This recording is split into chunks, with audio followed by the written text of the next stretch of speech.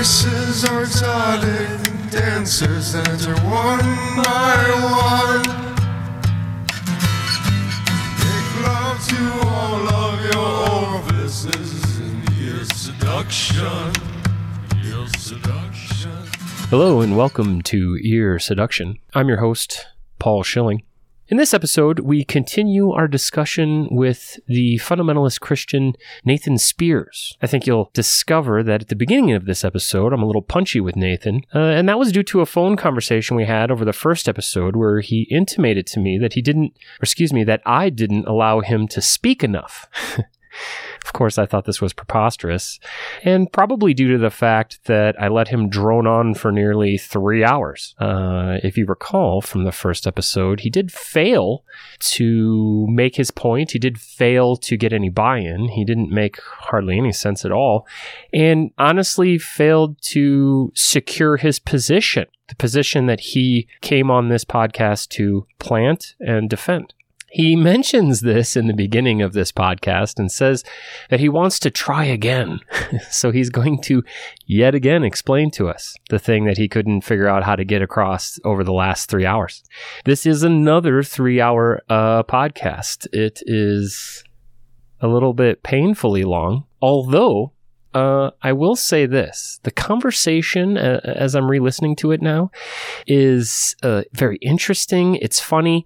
And I really hammer him this time. So if you want to hear my reasoning and the way that I try to reason with people, this is a great episode for that. He does all manner of bizarre little mental mind flips trying to wiggle in and out of what his definitions are and what he's trying to say, and he's trying to cause all kinds of confusions and problems, and all he ends up doing is really confusing himself. I hope that comes through. But before I sully and muddy the waters too much, although you have last episode to do that for you, or where Nathan himself did that, I bring to you episode 2, season 2 of Ear Seduction, featuring my discussion with a fundamentalist Christian, Nathan Spears. Welcome again. I'm here with Nathan, who, if you recall, he and I had a discussion where he took, you didn't take a theist position, but you announced yourself as a theist, as a Christian. And I took sort of a back seat, although in retrospect, maybe I spoke a little too much, right? Well, that was some of the feedback that we had during our phone conversation. But we're going to get after it again. And this time, instead of Nathan taking down science, I am going to flip the script, and I am going to ask some questions and describe some of my problems with religion. And then Nathan is going to establish his views on those and rebut what I say, maybe, or I don't know exactly what you're going to do, but I'm going to tell you my problem with religion and how I don't think it is a valid worldview or how it's a valid place to start from, and some of my problems. So my takedown will commence. But first, I wanted to give Nathan a few minutes to sort of clarify, reiterate what he had said in the first podcast, and deliver a punchline that he said he wasn't able to get to in the last episode. So I want to make sure that he gets to that. So I'll just concede the floor to you, Nathan. Thanks, Paul. I think we had a great discussion last time. I think we really got into the edges of why the two worldviews don't line up with each other and don't seem very compatible at this stage in history. And we had a very back and forth conversation, which I enjoyed. I do think that re-listening to it, I could see where you were asking questions that I wasn't answering. And then I think you mentioned that you had gotten the same feedback from some of the listeners, that they weren't sure why I was bringing up such and such a point. So hopefully I think there was a little bit of general confusion about what you were trying to say. Okay. I'll put it that way. Let me lay out a roadmap, and then go through the roadmap and elaborate on it a little bit. The roadmap is this: that science doesn't require a worldview. The practice of science, methodological naturalism, is not a worldview, but a mental toolkit, what John Vervaeke calls a psychotechnology. What that tells us is that science is not a worldview in itself. It only makes certain requirements of a worldview. For example, that there is a material world that exists. That's step one. From there, we could begin to talk about what kinds of things science doesn't provide that I would like my worldview to provide. What I had hoped to do in our first conversation was to lay out a preliminary sketch of all the ways which, even from within the scientific worldview, I can begin to see the constraints and metaphysical boundaries it places on me, and perhaps later in a second conversation to talk about how I think religion addresses those problems. I think that would have been a more interesting way to have the conversation, as that is in fact how I made the journey in my own life, but we got into a different kind of discussion pretty early on, and that's fine. So with that roadmap in mind, let's go over the things I tried to lay out to get to that point. First, here's the quote in full from John Vervaeke about worldview. A worldview is two things simultaneously. One, a model of the world, and two, a model for acting in that world. It turns the individual into an agent who acts, and it turns the world into an arena in which those actions make sense. I want to make the connection that if science doesn't have an account of consciousness, the thing which does science, then it cannot have account of all of reality because consciousness exists. Furthermore, I don't see any indication that science can ever have a full account of consciousness in scientific terms as we understand them today, because scientific measurements have no access to conscious experiences. Perhaps science will improve in the future to the point where it can measure those experiences directly. But as far as I can see right now, that's not even on the menu. There's a lot of philosophical nuance that we could get into here, but the broad point I want to make is that conscious experiences are primarily first person. They have a perspective. If I want my worldview to include everything I know exists in reality, then I want it to account for these first person experiences as part of the world. There seemed to be some confusion about why I'm making this point. Do I mean that science doesn't work because it doesn't have an account of these experiences? No, I'm making the opposite point. Science works without needing to account for them. What I interpret this to mean is that science does not require a comprehensive worldview in order to work. The scientific method does not need to have any account of how consciousness exists in the world for scientific progress to happen, although the scientific method does require a consciousness to do science. The conclusion here is not that the output of science is a failure of some kind. I'm not taking science down or taking shots at science. I'm merely trying to establish that science doesn't require access to all of reality in order to be an effective tool. This will allow us to contextualize science as what it is, not a worldview, but a tool. So now that I've tried to make this point, I don't know if you're with me so far, but we'll get into that later. Now that I've tried to make this point that science is a tool, what conclusions would I draw from that? I'm going to use an analogy here, which I didn't get into last time, so I apologize if I'm laying out more. It would be good to get your 1-2 punch and then your conclusion. That would be good.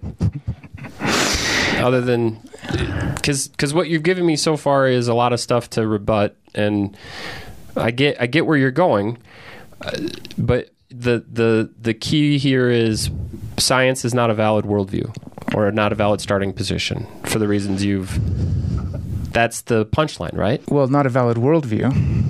So I think not valid is not the point that I've just made. It's that science is a toolkit. It doesn't require a worldview. Now you're saying, why can't we use that toolkit? You're asking now, why can't we use that toolkit to build a worldview? Is that where you're headed? No, I'm trying to parse out from you what it is that you are trying to say. You are taking down science. I just said I'm not taking down science. I know, but in the first podcast, you said specifically in your email that you were going to. And that's what you keep saying. I said that I'm going to try to establish that science does not have access to all of reality. Okay. Currently, science does not understand all of that is in reality. That is true. Does it have to in order to be a worldview? Well, if science exists in the world, and consciousness exists in the world to do science, and you want to have a world view, and you know that things exist, but you don't have an account for them, how can your worldview accommodate them without an account of them? Okay, so that's your big problem. That is part of my big problem. Okay. If you want to stop there, if that's as far as we've gotten, then we can go from there. Let's do this. Do your metaphor, or You said metaphor, right? Yeah. Do your metaphor, and then I want to take this idea on that I want to take Vervaeke's definition. That's the one you like, and I think it's easy enough to describe why science covers all of that, but we'll get into that. Okay. But let's hear your your metaphor. Okay. I want to hear what you have to say. Great. So I'm going to ask you to paint a picture in your mind. First, picture everything which the human consciousness is capable of experiencing as fitting into, let's say, a large circle. Perceptions, emotions, sensations, thoughts, mental models, pattern matching. Lump it all together. Okay. Now, picture a smaller circle within that larger circle. In this smaller circle is the scientific toolkit, scientific ways of thinking. This smaller circle contains mental models for screening evidence to meet scientific standards, mental models of testable hypotheses, mental models for testing methods, etc. Okay. For the scientifically minded person, this circle is sort of a filter for finding true knowledge. Every experience from outside this circle might have some truth in it, but we have to pass it through this scientific circle individually and also collectively, meaning each individual person has to do that, and then groups of scientists also do the same thing, verifying other people's mental models and so forth. Sure. Collectively and over time, meaning we don't just do it for a year. We establish sciences which have pedigrees. Of course, right? yeah. Mm-hmm. Yeah. To be sure if... It's an ongoing process. Yes. To be sure if any given experience is knowledge or not, if it's connected to reality or not. Right. I lost my place. Oh. If I'm being generous, I think that a scientifically minded person might hope that eventually we will be able to pass all human experience from outside that scientific circle, including conscious experiences, through the scientific circle so that we can know its purpose and of what use it is to connect us to reality or not, through sciences like psychology, neuroscience, sociology. Sure. But I think in practice, the average scientifically minded person, following a long tradition in science, thinks that most of what happens in human consciousness outside that scientific circle is a kind of emotional nonsense and has nothing to do with reality. Post-Darwin, they're likely to think it's just a messy byproduct of evolutionary processes. I don't know if there's any validity to that, but go ahead. Okay. I want to first point out how this analogy can help illustrate why science is not a worldview. Well, wait a second. Okay. That's your analogy? That there's a big circle, and inside that circle there's a smaller circle, and that smaller circle is a scientific worldview, and then there's, I guess, a whole bunch of other stuff happening inside your head that isn't scientifically verifiable or something? I think the first thing I would want to say is that not that it's not scientifically verifiable, but that it's we could verify that it's happening, for example, but we couldn't verify, or we could unverify, we could disprove that it's actually connected to anything real, right? Like I could have some idea. How do we connect? How do we do that? How could we ever disprove that something that's happening isn't connected to anything real? I don't. Here's where I had a big problem with the last discussion. Okay, you would say stuff like that, and that doesn't make any sense. That has no. You now have to define all your words and make some sense of that. That doesn't make any sense the way it's stated. So, for example, if I see that everything that falls off of high places goes to lower places, or everything that moves off of higher places goes to lower places, right? Okay. I might have some idea that angels or demons are invisible angels or demons with strings are pulling things downward. Okay. Right? Or I might think that... well, let's just stick with that. Angels or demons are actually gravity instead of gravity. Well, okay. I was going to bring up how the ancient Greek philosophers had all these ideas about the four elements, that the earth, things return to the earth because of the earth they have in them, right? Sure. Okay, so... But let's just stick with angels and demons. That's fine. So I have this thought, but until I can pass that thought through my scientific circle, my way of verifying that thought that I had, this pattern that... This idea appeared, appeared in my head, or that I came up with somehow, of establishing whether it's sense or nonsense, right? So that's what I'm saying. It's like, or So you're saying I'm that talking about ideas now, like right this second, but I also think this pertains directly to our discussion last week, in which we were talking about morality, and we brought up this idea of feeling empathy for another person. I'm Sure. suggesting that in the scientific mindset, in order to know if that empathy is connected to reality in any way, I need to pass it through the scientific toolkit in order to I understand. don't understand why you're making that distinction. Why would you have to say that you have to pass it through some scientific toolkit to determine if it's... What else would it be connected to if not reality? Do you acknowledge that empathy is an emotion that human beings have? Of course. Do you acknowledge that humans are real? Yes. Okay, then it happens in reality. What else do you need? So it happens in reality, right? Yeah. But it's also a signal, maybe we could say it's information of some kind about reality as well, right? Well, it's my response to another person's, let's say, suffering Right. in reality. How is that any different than just it's connected to reality because I saw somebody suffering and I felt empathy for them? What other connection do you need? The connection is that information actionable and useful, or is it deceiving me in some way about the nature of reality? Right? If I want to act like in the same way What? that I have some thought about how angels or demons are pulling things down to the ground, is that Right. actionable? Is that useful information? Should I try to base my actions on this idea that I have, on this sensation? Okay. Empathy, I don't see any difference between that ultimately. You don't see it's any difference between angels and demons and empathy? I'm saying it's something that occurred to me in my mind. It's happening in my isolated experience, and I want to know if I should act on it. Okay. So I need to pass this through. For the scientifically minded, as far as I understand you, we can use reason and evidence to determine all of our actions, right? We can create a scientific worldview, which enables us to take actions that make sense in the world. It sounds like you're saying that empathy isn't evidential. That's exactly what I'm saying. Why are you saying that? It's happening in a thing that exists, a human being. It can be linked to chemical reactions in our brain, and it's in response to stimulus that happens outside of our body. It's another person in the world that we see suffering, therefore we get a chemical response in our brain. This is all evidence. This is all evidential. But I could say everything that you said except for talking about empathy directly, I could also say about the angels and the demons. No, you couldn't. I could you say couldn't- it's you couldn't chemicals link them. firing in my brain in No, you response couldn't. to some stimuli that No, I you had from couldn't. the outside world. No, you could not. You could absolutely not say that. You cannot say angels and demons are firing chemicals in your brain. You would have to show the angels and demons. I'm saying a human being, I can demonstrate this human being is suffering. Anybody can walk up to the human being and ascertain that it's suffering. And that experience is causing a chemical reaction in my brain. There's no angel, there's no demon. You'd have to demonstrate the angel or the demon. And you can't do that. But you're leaving out the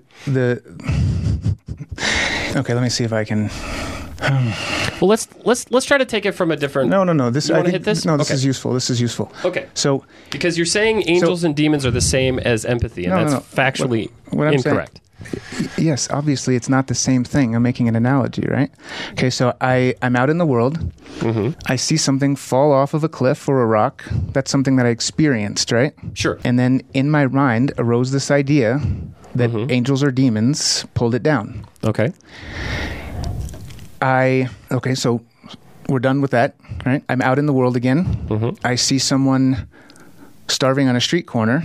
A feeling of empathy arises in me.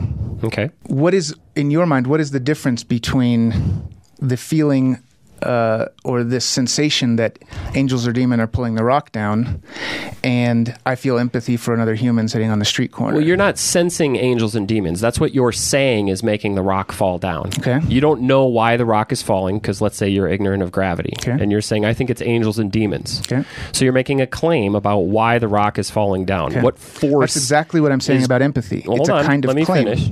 You're saying this is the force that's driving the rock to the ground. Okay. Okay? Okay. Then you can't prove that. You can't demonstrate any angels or demons. It's just an ignorant thing that you thought. Okay. Right? Okay. Now, in relation to you see somebody starving, you said, on the street, and you feel empathetic, why did you feel empathetic is the same question as why did the rock fall down? Okay. the equivalence isn't that you had a thought in your head and therefore empathy is the same as thinking angels and demons. Okay. Having thoughts in your head is something you do, but that doesn't equate the feeling of empathy to why you think a rock fell down. Right. Why do you think you felt empathy for that person would be an equivalence. Right. So, And you don't seem to understand that. Just because you have a thought in your brain about why something happened doesn't mean that that's an equivalent to you had a thought in your brain in relation to something that actually did happen. okay. Does that make sense? Yeah. Okay. But I'm making the exact same point. I'm saying you haven't provided any justification for the empathy. I absolutely can provide justification for why people feel empathy for other people. Okay. It's called science. It's called evolutionary psychology. We feel empathy for people. There's a whole realm of science that describes why social creatures in social situations feel empathy for one another. There's also a genetic link. But those are not justifications. They absolutely are. Those are rationales. Those are explanations of what empathy is. They're explanations of why you feel empathy. But it's not in a relation to another justification person. of empathy. Okay, so what is the difference between? What do you mean a justification for empathy? Then you're redefining the words in order to make it seem like I haven't made a connection here, and I did. I feel empathy for the starving person on the street because that's a human being, and I'm a human being, and I evolved in a social culture and structure. Yes. Other animals do the exact same thing with other animals, and we can show it, demonstrate it, not just in our species, but in other ones. So Right. we can do it in a lab in a scientific way. We can also do it with people in a scientific way. It's a fantastic explanation for why we feel empathy. Okay. Let me try to connect what you're saying now to what I'm saying about the angels and demons, right? I can provide an explanation for why someone thinks that angels and demons are pulling rocks down to the ground. Sure. They've been, let's say, indoctrinated into Christianity. Well, somebody came up with that theory first, right? Well, let's just say they were indoctrinated into Christianity. No, let's If not you were say that. gonna- Let's Why say not? that. Let's say that. If you believe in angels and demons, you were indoctrinated into some kind of faith-based theology, right? Because we don't need. Well, we have to go back to the roots, like you want to do with evolution and empathy, right? The reason Go that back the person, as far as you want. Pick any religion. the person, let's say the first person who came up with the ideas of angels and demons, Okay. they didn't have any evidence for their theory. Where did it come from? And they still don't. Because you in the same way that you're talking about empathy, I can say, well, evolution created people to find patterns in things. Sure. They Which- have an over reliance on creating agentic force, right? So Yeah, when they see agency. when they see something move, they want to assign agency to some Absolutely. living being that's moving the thing. So that's why they came up with the explanation of angels and demons. And do you see why that's fallacious? You're missing my point. I don't care if it's fallacious or not. Okay. It's the exact same.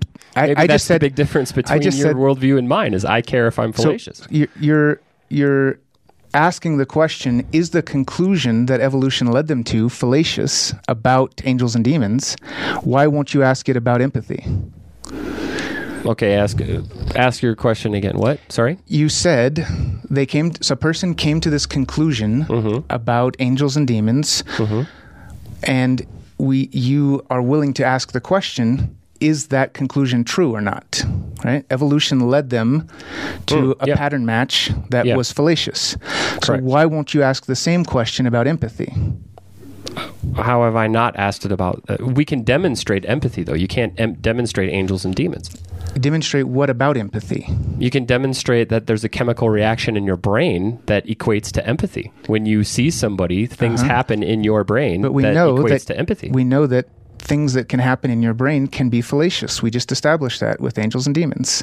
Right, but we can demonstrate. So we can show people things that make them feel empathetic, and the same parts of their brain light up every time. So we can None of that is still a justification. verify and falsify it. No, the justification is that we are a social creature that evolved in social situations to care for one another, and it was beneficial. So the people that didn't have that caring and that empathy, and we haven't gotten rid of all of them yet, but they seem to be less than the people, or fewer than the people that didn't. And the people that have that empathy, we can demonstrate empathy. You can't demonstrate angels and demons.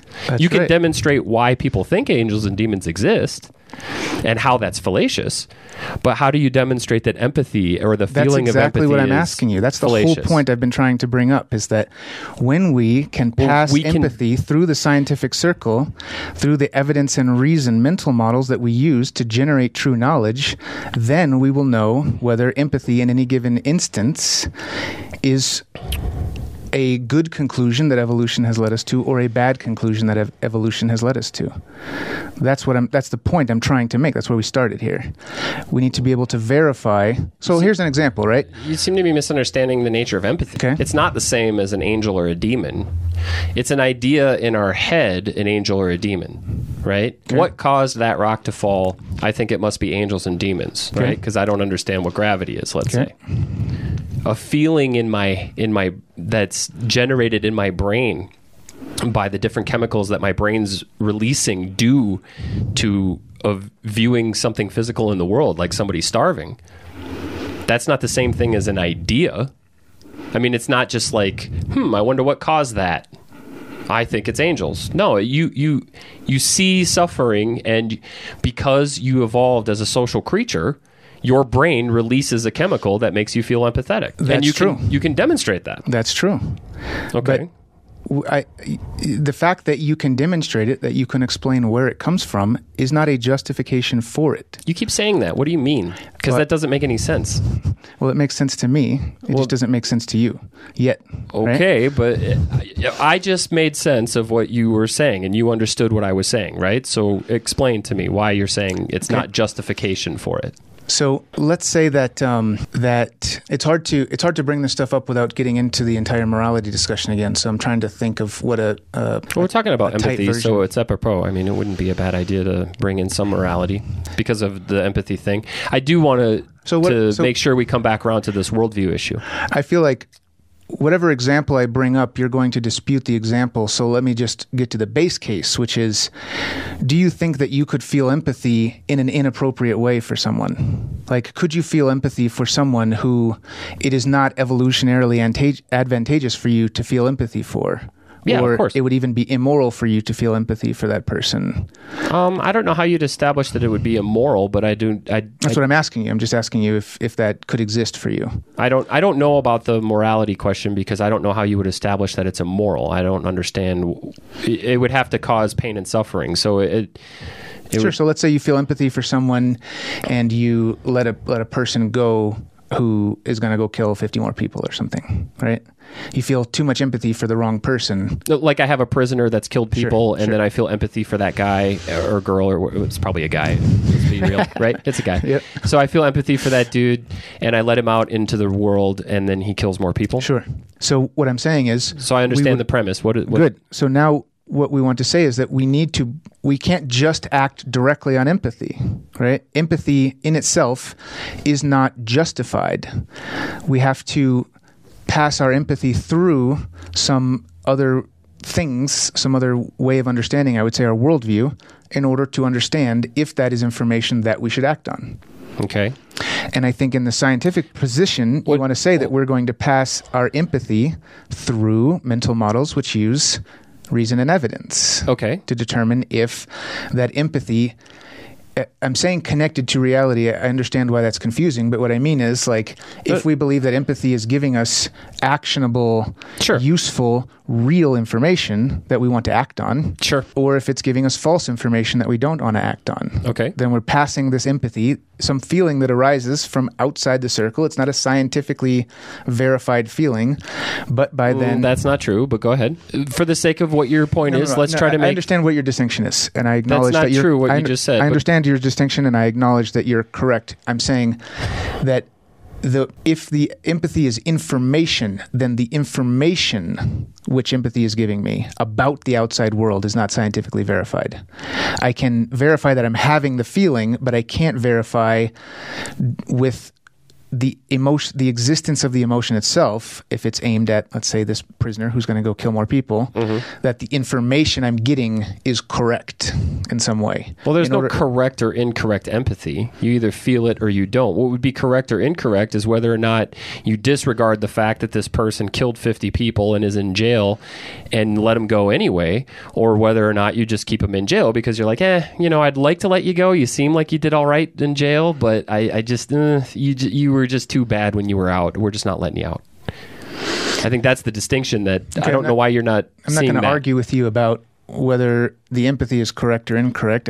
I think we could have that discussion, but I would... Well, you said incorrect or incorrect, so I'm just following with what you said. I don't think that empathy itself is... I don't want to argue with you about it. That's what I just said. Well, I don't know why you brought it up then. So what's the point? I'm not bringing up anything to argue with you about it. Right? I'm just trying to communicate with you. I'm not trying to argue in that sense. I'm just saying you're trying to make a point here, and you're saying that we don't know if we can trust empathy, and I think you're... Yeah, we keep don't, pointing right? out how you're using it in the wrong sense or context. Well, you're telling me how you want to use it. I'm telling you how I think about it, and you're saying, well, give it to me in my language so I can understand what you're saying. Why don't you give it to me in your language, and then we'll figure out if that's right or not. Because so far you've given it to me in whatever language you've chosen, and you've had to back off of it twice. So what is it that it is? I'm saying that if you want to get any, in the scientific world view or in the scientific mindset, in order to get any actionable knowledge from that empathy, I want to pass it through my science, evidence, and reason in order to act on it, right? Sure, which would be, in this case, assessing the previous history of the murderer and determining whether or not letting them go would be a wise choice. Sure. Okay. So that's what I mean by saying to take the contents from outside the scientific circle, outside scientific ways of thinking. You still haven't taken it outside of the scientific circle, though. You had to use science in order to determine whether that killer was, in fact, somebody you should let go. You had to take the evidence and the science and the reason and everything else. So that I don't see that you've made your point. I'm sorry, but... I'm saying that you had this feeling of empathy, and then you had to make... That feeling existed, it arose outside of any scientific ways of thinking, right? So if I acted directly on it... It just arose. Okay. It just happens, right? Like sure. you see somebody, maybe he's a mass murderer, but he's suffering and you feel empathy for him. Okay. So that is not a scientific process, right? That feeling arising. Okay. It just happens. So then in order to... But we would use science to understand why it happens and how it happens in the brain. It's not scientific in the sense that we don't, like... I don't understand what you mean by it's not a scientific process, to be honest with you. But it's not a scientific... It happens, and science tells us why and how. Well, we don't actually care why it arose at the moment... I mean, we don't care about the evolutionary explanation at the moment that we're feeling it for the prisoner, right? It's not germane to that discussion. No, maybe not. You can have that discussion separately. Sure, maybe not. In your investigation of the human person, which is cool. But in that moment of making a decision about the prisoner, the empathy arises. If you act directly on that empathy, which many people do, I'm talking about prisoners, but many people often act directly on empathy without validating it scientifically, or without validating that the action they're about to take makes sense scientifically. Sure. Right? Sure.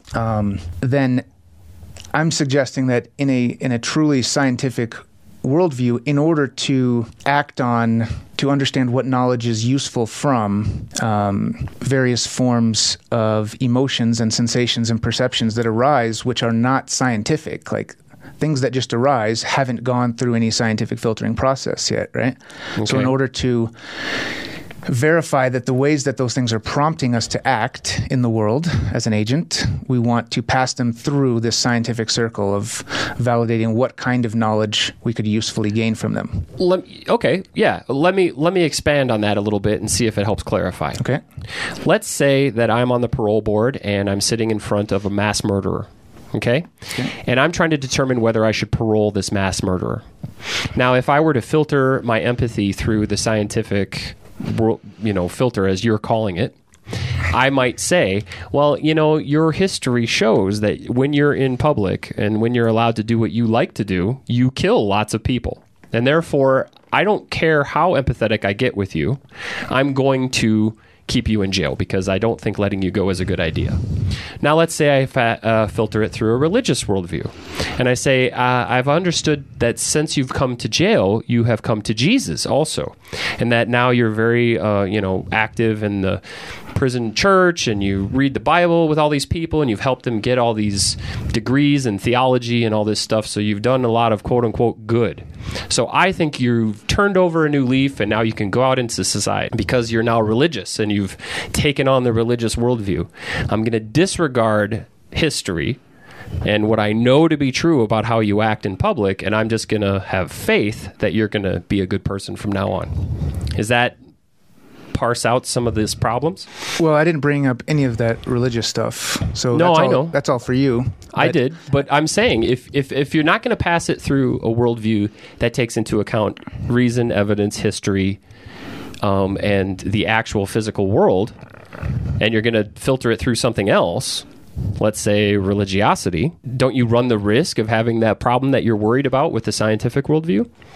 I mean, I assume that you brought it up because you have a problem that people might not do something correctly because I still don't understand where you're going exactly, but it seems like if you're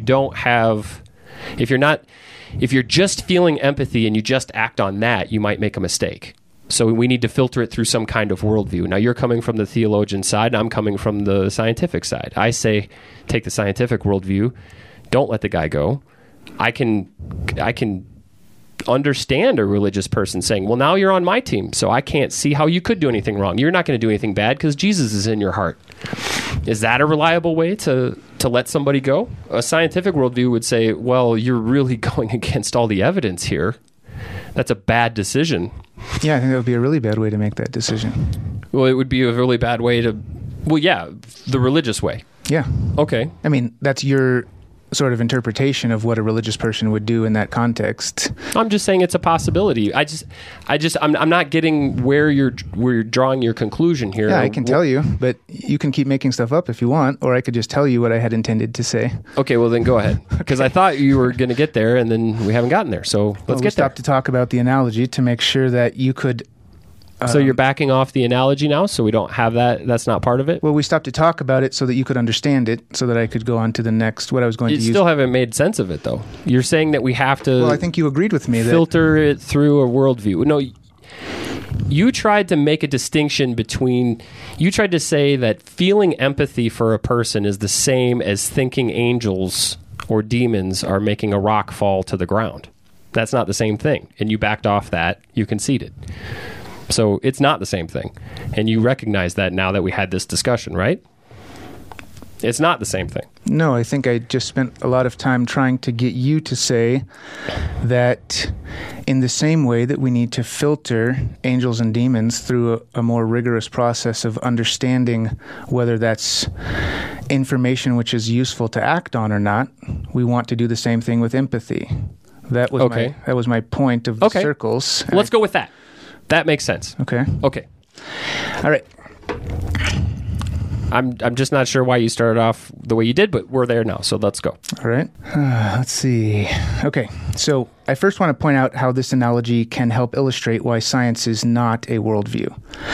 The process of doing science, of pushing ideas through the scientific circle to find true knowledge, is completely dependent on the contents of consciousness from outside the scientific circle. Science requires hypothesis generation and relevance realization in order to work, and neither of those are rational processes. Science relies on the outputs of these conscious processes without any idea of how they work. So again, I'm just going to stop, and I didn't write this down, but we took a little side detour there, so I'm going to try to contextualize what the point of that is. The point is to say a worldview wants to account for everything which exists in the world. Science knows that it's dependent on processes from outside of science in consciousness, which exist, and it doesn't have an account for them. Why do you say they're outside of science? I say they're outside of that scientific circle in the sense of the mental models which allow us to verify, validate, and reproduce scientific knowledge. That's what I mean by they're outside of science. We rely on these processes of hypothesis generation and relevance realization in order to make scientific progress. And you think those are outside of the scientific worldview? Well, I'm trying to illustrate that I don't think that there is a scientific worldview, but we haven't quite gotten there yet. They are outside of the scientific toolkit for sure. And I think that at least right now... I don't know why you've said that for sure. Why do you think that consciousness is outside of the toolkit? We don't know what consciousness is. How do you know that it's outside of the scientific toolkit? Well, the toolkit exists in consciousness. So what? So you don't know what consciousness is, so how can you say anything about whether or not science is a tool that can be used within it or without it or anything? If you don't know what something is, then how are you putting any parameters on it? The fact that I don't know what it is means that it cannot be part of the scientific toolkit, because the scientific toolkit is about verified knowledge. No, the scientific toolkit is about how to understand the world and what's in it and reality and verify it and measure it. We don't say anything's real until we verify it with science. We don't say that something exists until we verify it with science. Right. It's a methodology. That's right. Right. It's a defined methodology, right? There's no parts of it that say this is where you put things that I don't know what they are. It just means that science hasn't figured out what that is yet, if it exists at all. That's not my point. My point is that science is a defined method. It doesn't have any place in it that says this is where we put things that we don't know what they are. The method of science doesn't require a spot for things that we don't know what they are. It just, the consciousness isn't scientifically understood yet. Okay. That's what you're saying? And because science is things that we understand, consciousness cannot science be is part a of methodology that makes sense of reality. It's not things that we understand. I mean, that's a weird way of saying it, but go ahead. Do you understand what I'm getting at in terms of saying consciousness? You're saying we is don't not understand part of the scientific consciousness. toolkit? You're saying we don't understand consciousness. Do you understand why that's relevant to the discussion of worldview and toolkits? No, and I'm going to rebut that, but you want to deliver your punchline, so I want to give that to you. Okay. I want to give you that time. All right. Let's see. But I don't, just to be clear, I don't agree with that. You don't agree that consciousness is not part of the scientific toolkit? I don't agree with what you're saying, that we have to understand consciousness to have a worldview. Okay. I don't think that science as a toolkit and consciousness that it's a part of it. If we don't know what science, or we don't know what consciousness is, we don't know what part of what toolkit it is or isn't.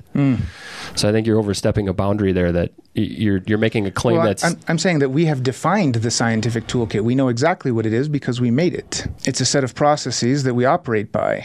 There's no place that says, here, insert magic consciousness, right?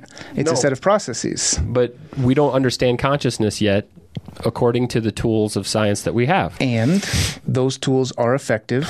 They work. Yeah, but we don't know how to understand consciousness yet. So therefore, we know that we don't need to know what consciousness is in order for those tools to work. Right. That's how we can see that consciousness cannot be part of the toolkit. It doesn't mean it can't be part of the toolkit. It means that we don't need that element for science to work. It still might be a part of that toolkit. We just don't know yet. I'm suggesting that because consciousness, I think you were looking at it exactly backwards. I think that because consciousness created science, created the scientific toolkit. If consciousness exists, we haven't identified that for sure, but go ahead. Then we know that the toolkit exists as a subset of what consciousness is, and not the other way around. I don't see how consciousness could be part of a toolkit that exists in consciousness. That doesn't make sense to me. Well, you just said the toolkit is within part of consciousness, right? Yes. So here's consciousness and here's the toolkit. Yes. Right. Yes. And so it is within consciousness. So it is a part of consciousness. Yes. The toolkit is a part of consciousness. Yes, exactly. And vice versa. I don't see... Consciousness is a part of the toolkit if the toolkit is within consciousness. It's all intertwined. You're putting them together and then separating them and not explaining why or how. Well, I don't know what you mean by consciousness as a part of the toolkit. Can you elaborate just on said the scientific toolkit is within consciousness. So the toolkit is a part of consciousness. They're a part of each other. They are intermingled with each other. They're part of the same thing. I don't appreciate that analogy. I think it's not an analogy. It's not analogous. I'm not using a different example. I'm using that as the example. There's a computer program running on my phone, if I said the program is running on the phone and the phone is running on the program, that's what I hear you saying. A part of the phone. The phone is not a part of the program, though.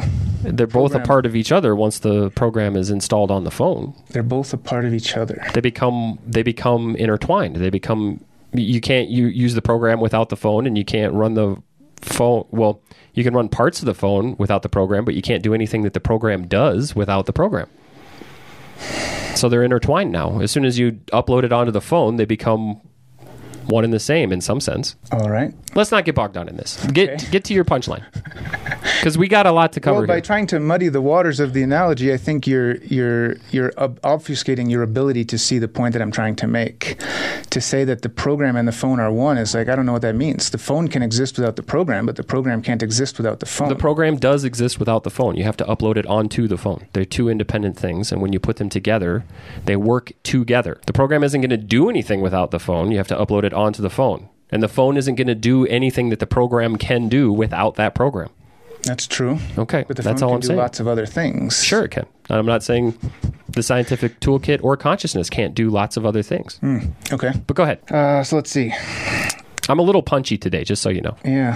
I'm going to use the idea of this scientific circle to illustrate a mistake that I believe those who champion a scientific worldview often make. They assume that because they understand how the scientific method works, sometimes rather broadly, therefore their own reasoning, opinions, or conclusions are scientific. Having convinced themselves of this, that their own reasoning, opinions, or conclusions are scientific, they are then free to slip unawares outside the scientific circle. They might slip nearby to the less empirical but still often rationally rigorous circle we call philosophy, where they can engage in semi-formal epistemology and ontology, or they might slip far outside that scientific circle to engage in non-rationally rigorous storytelling. Like theology? In both cases, they often don't seem to notice that they have strayed from their own epistemological standards. One way you can easily see the effects of this is to notice that in spite of the fact that each scientifically minded person will insist that they are creating their worldview from science, evidence, and reason, they will all have drawn different conclusions, sometimes wildly different, with regard to the nature of reality, morality, etc. If there is only a truth, and we can arrive at that truth through scientific evidence and reason, how could this happen? Why is this a problem? Why is it a problem that people are slipping in and out of these circles when, if you really are trying to have a scientific mindset, eventually we're all moving toward the truth together, right? I think it's a problem because it's self-deceptive. That self-deception puts you into a mindset where you can't even perceive all of the ways that you think and act unscientifically. You appoint yourself an arbiter of what makes sense and declare yourself a representative of the scientific worldview, all the while thinking and acting in the very same emotion and value-driven ways that you would criticize people who don't venerate science for using. Again, I'm not using this move to take a shot at science.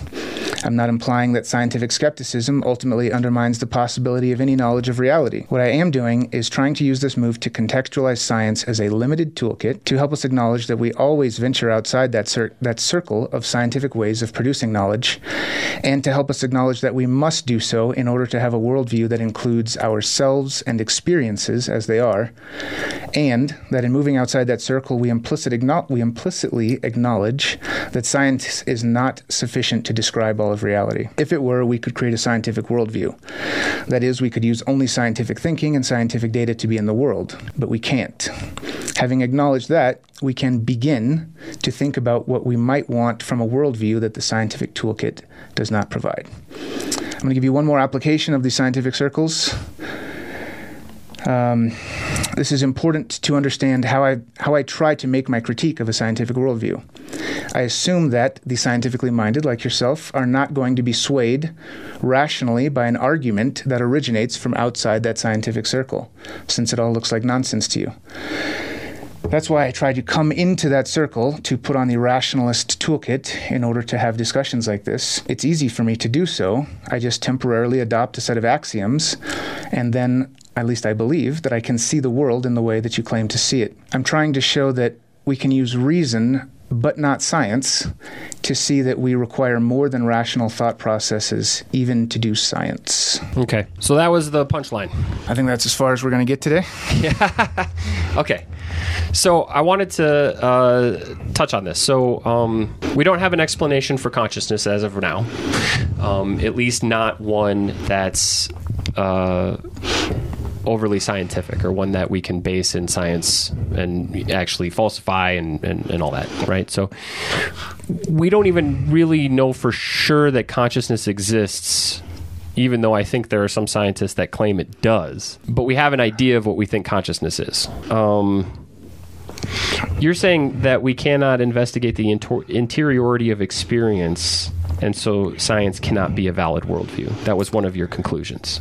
Yes, but I want to make sure that you hear what I'm saying in the way that I'm saying it. So do you agree that science doesn't have access to the interiority of our experience? That would be an important first step. No, I don't. Okay. I think we have plenty of science. We have psychology, we have neuroscience, we have physiology, we have whole fields of science that deal with the interiority of, we have chemistry in the brain. We have all kinds of tools and techniques for understanding the interiority of the brain. We also have interiority of experience, as you put it. You're talking about an experience that somebody feels inside their head, right? So you're talking about, let's say, pain. We can understand pain to a scientific level. We can reproduce it. We can verify it, falsify it, and we can make predictions. We can make good predictions. And you agreed to this in the last podcast, that we can make predictions about an interior experience. So I think it's completely scientifically available to the sciences.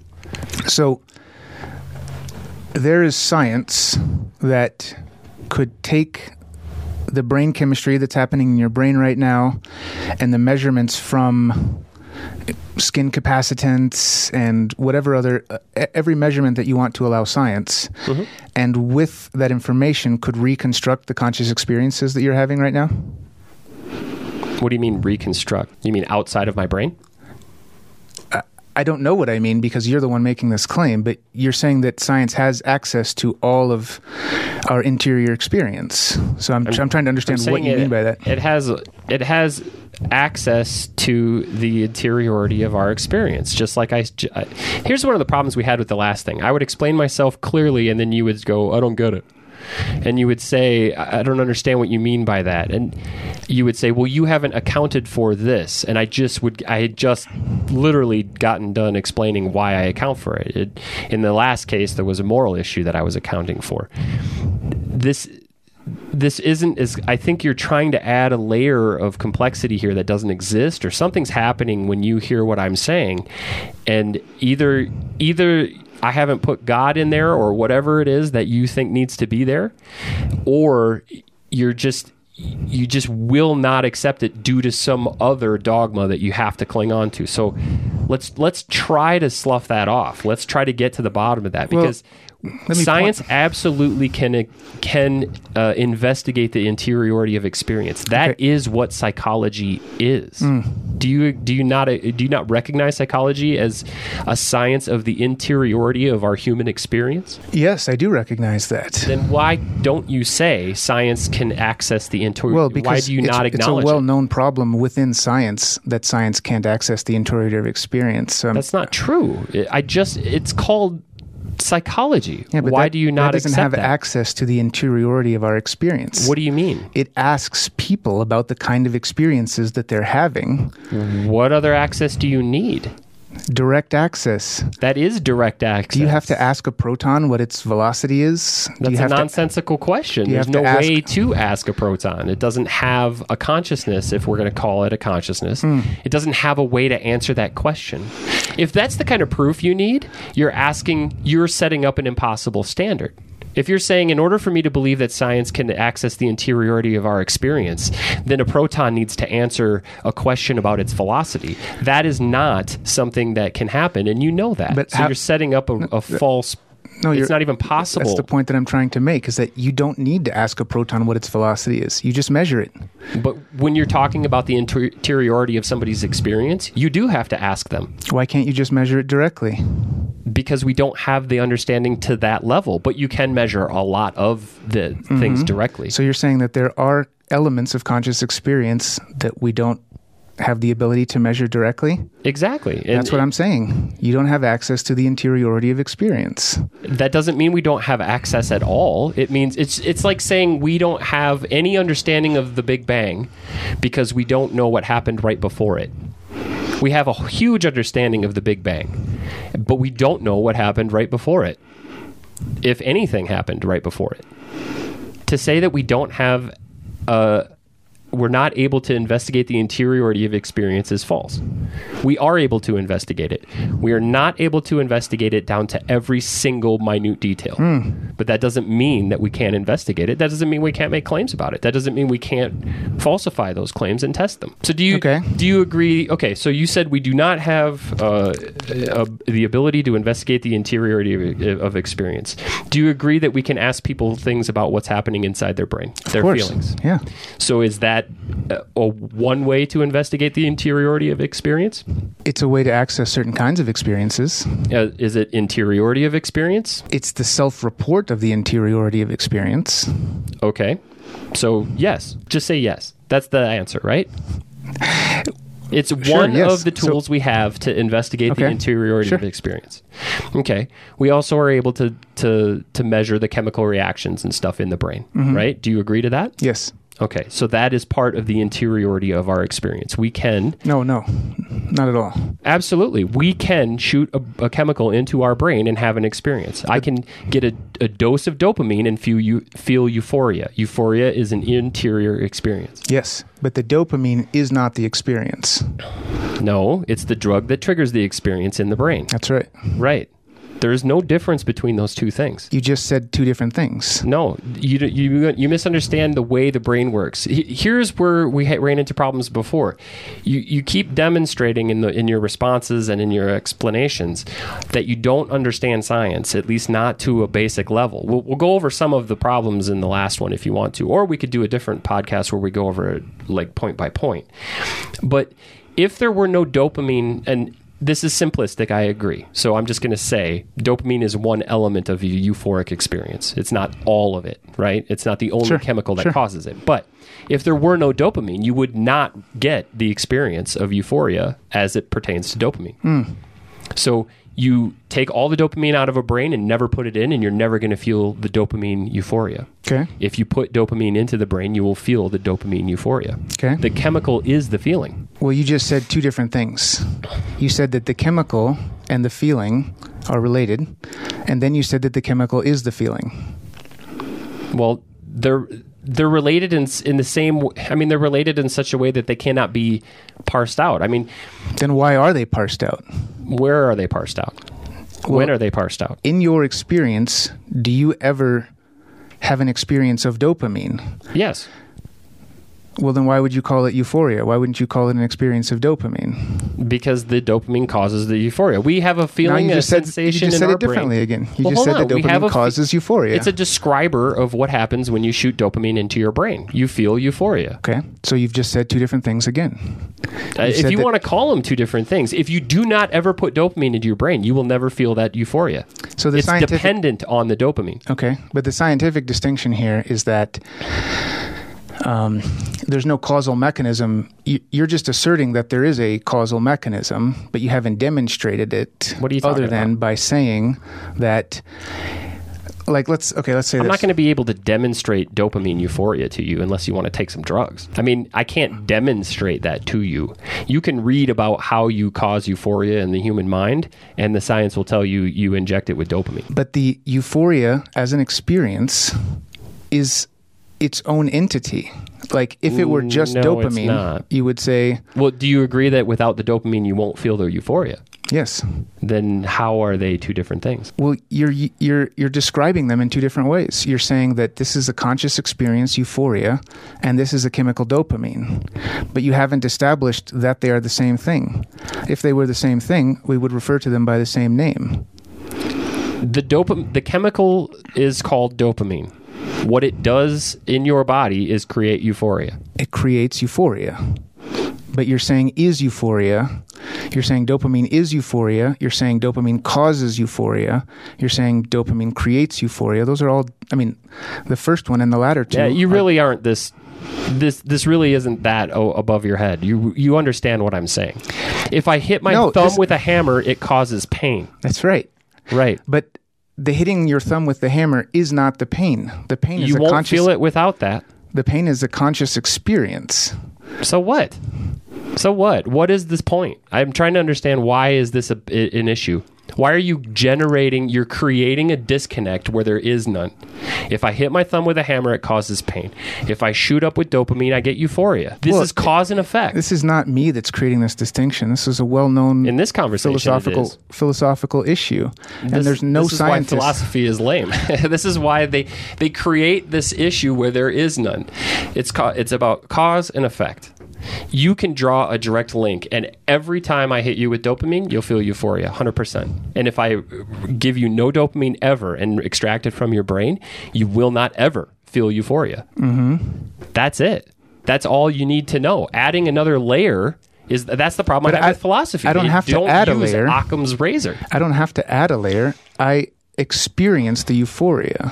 Like if I were outside of me looking at someone else and saying, and they're telling me that they're, if you inject them with with water, then they're having some transcendent experience. I can go, I don't know, it seems like you're adding something, right? Like I'm measuring you. It doesn't seem like anything's going on there. But if I am the person, the dopamine gets injected into me, I have the experience of euphoria. Like I know that the euphoria exists, right? I don't have to add the layer. I'm experiencing it directly. Euphoria doesn't exist outside of the mind, though. But dopamine exists outside of the mind. It may. I mean, we have synthetic dopamines, and we can extract it, I believe. Well, I mean, it has to be outside of my mind before you inject it into my body, right? It's there in a syringe. Well, I'm using that as an example, but yeah, in that example, yes. So the dopamine in the syringe is not euphoria. The dopamine in my body triggers an experience of euphoria in me. So, but it's because of its interaction with your brain. That's right. Right. So why does this matter? Why is this a point? That is one of the ways we investigate the interiority of experience. We are able to falsify, verify, demonstrate euphoria, which is an interior experience. By trying to cloud this over as something magical or whatever you're trying to do, you're not accepting the fact that we do have a way to investigate the interiority of experience. So that initial complaint that you have, now we have two examples of how that's false, and you agree with those examples. You're adding this weird layer for some reason, but you're not justifying it, you're not making sense of it.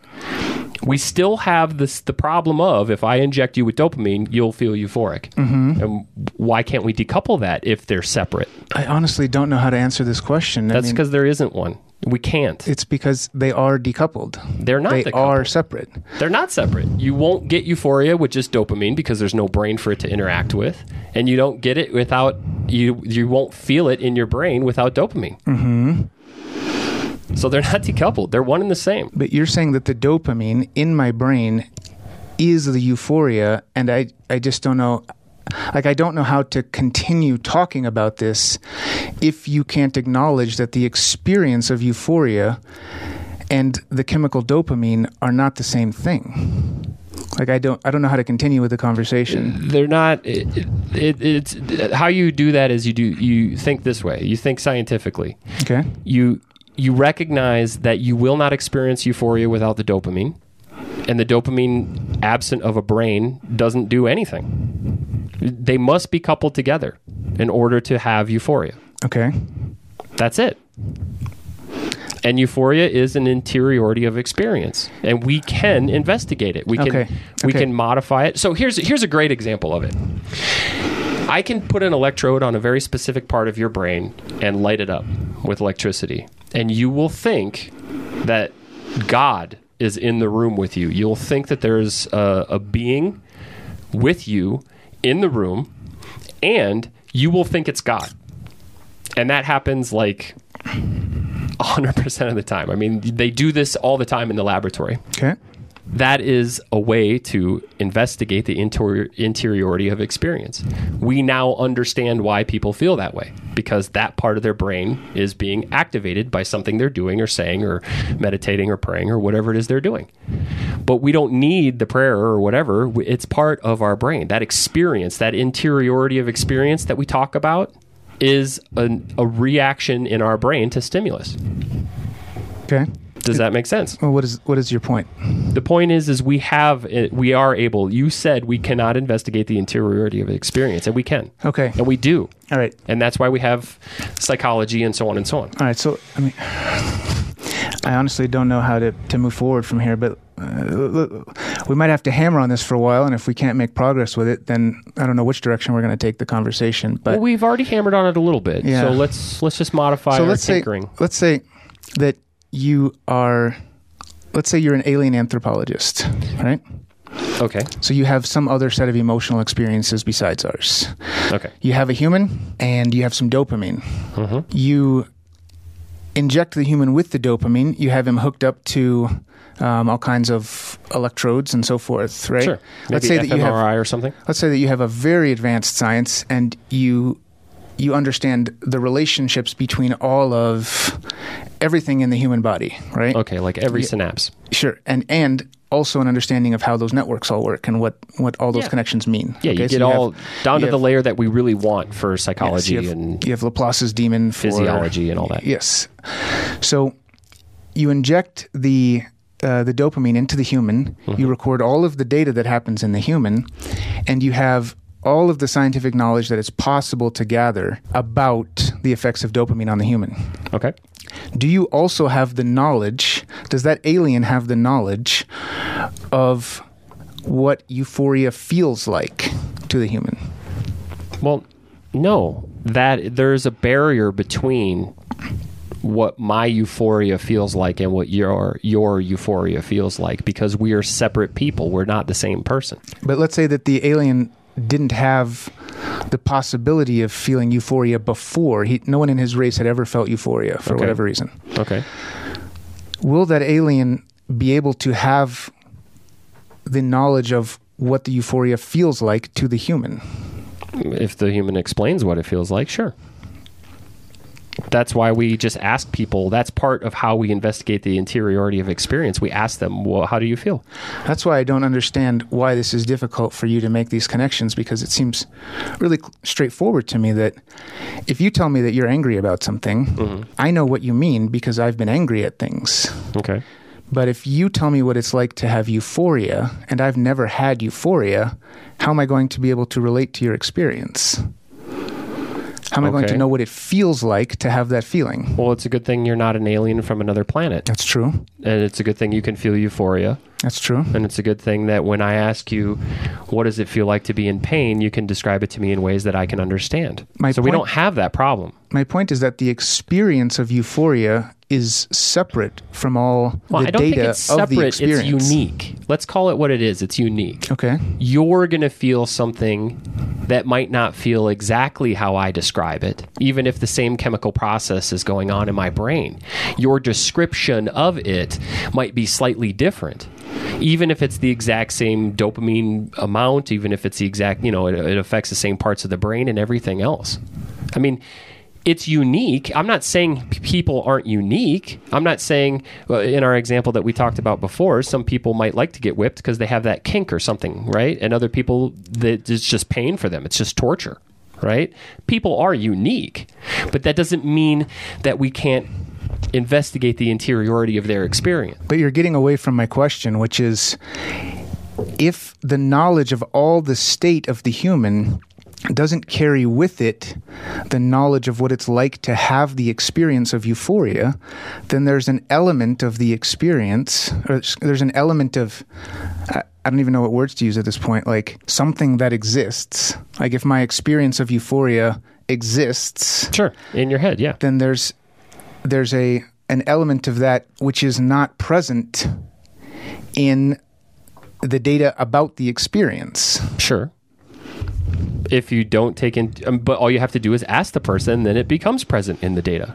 You ask them, what is your experience? My description of the experience is not the experience itself. It is to your description. It is to the interiority of your experience. It is your subjective experience, account of that experience. It's an account of that experience, Yeah. but it's not the experience itself. No, the experience itself is the chemical stuff going on in your brain that the alien knows down to every last detail. The experience itself is that, but your explanation of what it feels like is going to be unique to you, at least in some sense. I want to hammer this down. So we have the thing that's going on in the brain, the chemical reactions, the experiences of all the networks. The alien has access to all this. Yes. Then over here, I am describing my experience to someone else. You could describe it to the alien if you want, Sure, but sure. we don't have the problem that you're giving the alien. Sure. Okay. We don't have that problem, so I don't know why it's included in this example, but In the middle is me actually experiencing the thing. sure, I have to experience it before I can describe it. sure. So that experience is not present in the data. It is because it's put you. The only reason you're feeling it is because they put dopamine in you, and then they looked at your brain and see this is what it does, and we got all this data, and then there you are experiencing it, and then somebody should, if they're trying to be scientific, they should ask you, what does it feel like? So if the experience is completely contained in the data, I didn't say it was completely contained in the data. okay, When did I say that?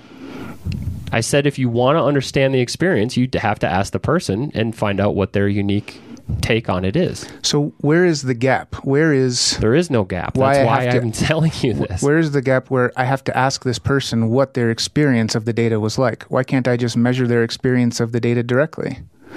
Because you're in your example, you're an alien that doesn't have that experience. But let's so go you back have to the figure humans. out what it is. Let's go back to the humans. It's a in my estimation, it's a bad example because we don't have that problem. You've given the alien now a problem that we don't even have to Okay, so confront. forget about the alien. Let's go back to the humans. Sure. Why do I have to ask people about what their experience of the data is? Why Because can't I just measure their For experience of the one, data? we have to verify that they're experiencing euphoria, but there's two ways to go about it, right? If we wanted to falsify whether or not they were feeling euphoria, what we might do is hook people's brains up to things, not inject them with anything, and wait till they feel euphoria and then measure that.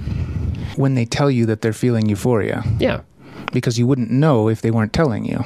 Well, you could see it in their brain, but so you got somebody hooked up to a machine and they report, "Oh, I'm feeling euphoria right now. Oh, this is great. Oh my God, this is amazing, right? I love it."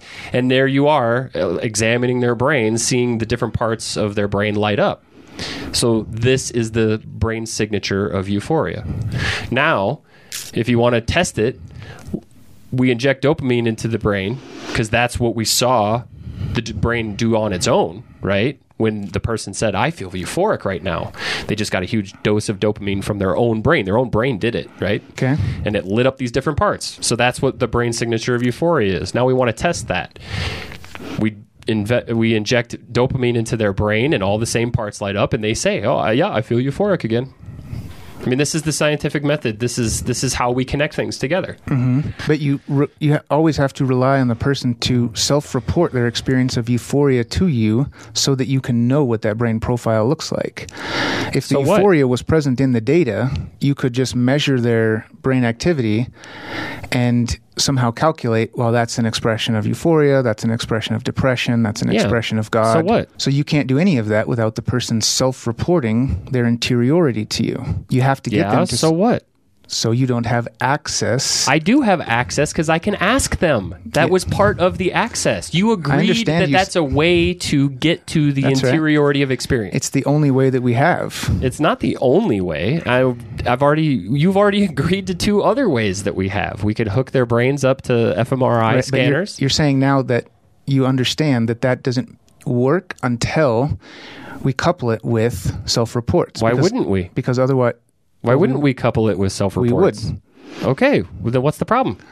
The problem is that if you could access the emotions directly, you wouldn't need to ask them. You would just look at them and know what the emotions were, Okay, so what? We don't do that though. right? Right. because that would be bad science. Because it doesn't work. That's why you don't do it. If we just give them, no, it could still work. It would just take a lot more. I don't know what the double-blind test would be to figure out if it worked. It could still work. For instance, we could have a map of a brain of 50 people saying this is what it's like when I feel euphoric, right? And we have that map. And then we inject other brains with chemicals until we get that exact same map. And then we could just assume that they felt euphoria. Maybe there are a whole bunch of other physiological elements to euphoria that we're not even talking about because we don't know right now in this discussion, right? Maybe there's a heartbeat increase, there's a sweat gland expulsion, there's, I don't know what, an erection, I don't know what. There's something happening where this person has other identifying factors that they're feeling euphoric. I mean... But you started with 50 people who told you what their euphoria looked like in their brain. So what? So why don't you start with nothing and prove to me... Why would I do that when I don't have to? I can use the scientific method, I can investigate the interiority of experience, and I can build from there. You keep switching back and forth between this is one of the ways to access the interiority of experience and... As if, well, it sounds to me like when you say it's one of the ways that you mean we could go to other ways. But then when I say, well, why don't you? You say, well, why would I? I have this other one. I have this self-report. No, you misunderstand. What I'm saying is that you're saying we don't have an explanation for consciousness and that we can investigate the interiority of experience. And I'm saying we can. And we don't just do it in one way. We do it in many ways. And we can couple them together or we can decouple them and we'll have varying certainty. We'll have varying probabilities of being certain that that's what that person's feeling. But your point that we don't have a way to investigate the interiority scientifically of experience is false. And we've already talked about why, and we've had 3 examples, and you agreed to all 3, and now you're objecting that we can't interchange them all without using the others, and there's no reason why that should be a defeater. Just because we can't use one without the other, and I don't even know if we can or can't. I don't know how far science has gone into this, but I do know that we can investigate the interiority of experience. And I know we can do it with machines, fMRI. We can do it through psychology, through talking to people and asking people. And we can do it through other types of experiments where we inject people with things and reliably get them to feel certain ways, or we stimulate their brains externally and reliably get them to say, oh, wow, there's a sensation of God in the room or a person in the room, or you know what I mean? I'm floating above my body. That's another one that we get a lot is when you stimulate the brain in a certain way, you feel like you leave your body and float around the room. That is an interiority experience that we can investigate, and we have investigated that. I don't understand why you... Like, if I say that science works best when it measures the thing directly, and... Those are all direct measurements. We establish asking someone what their interior experience is like is not a direct measurement. It's asking the person what their experience is like. That's why I don't understand why we can't get on the same page with this. Why do you not accept that as a measurement of the interiority of their experience? If you're asking... I do accept it as a measurement, but it's not a direct measurement. How is it not direct? It's an indirect measurement. You're asking this person what their experience is like. They have to translate the experience into language or into numbers or something and bring it out for you. So what? But that's obviously not the same thing as the experience. It's not the same thing as the experience. It's a linguistic or numeric representation of an experience. Okay. Well, the experience... Do you understand that if you say is to me... actually happening in their brain, and if, let's say we hook them up to an fMRI machine and then ask them questions, is that sufficient? Now we have a look into their brain. We can see exactly the experience they're having chemically and everything else in their brain. And they can describe it to us. But neither of those are a measurement of euphoria. They are if you assume that the arrangement... Now you're just saying that. That is absolutely a measurement of euphoria. If you're going to ask somebody, do you feel euphoric? And you're going to hook them up to an fMRI to verify that the correct parts of their brain light up. And let's say we shoot dopamine into their head, which we know causes euphoria. That is as good as it's going to get. I don't know why you don't like that. It is as good as it's going to get. That's my point.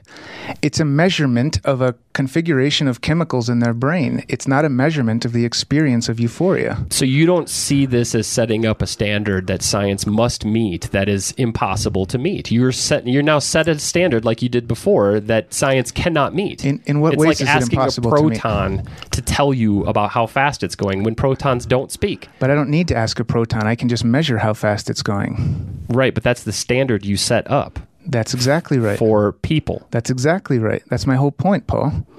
That's exactly Okay. what I've Well, been trying to build this whole time, is that science... If that's your point, then I don't think it's very strong. If you don't accept... Okay, so you're not accepting the fMRI scan. You're not accepting the test of dopamine. You're not accepting the person's account of euphoria. No. Now I you've said taken I'm the accepting person all of that. completely out I of already it. said I'm accepting all of that. That is a way to investigate the interiority That's right. of experience. That's right. Okay, so we But it's agree. not a direct measurement of the interiority of experience. Okay.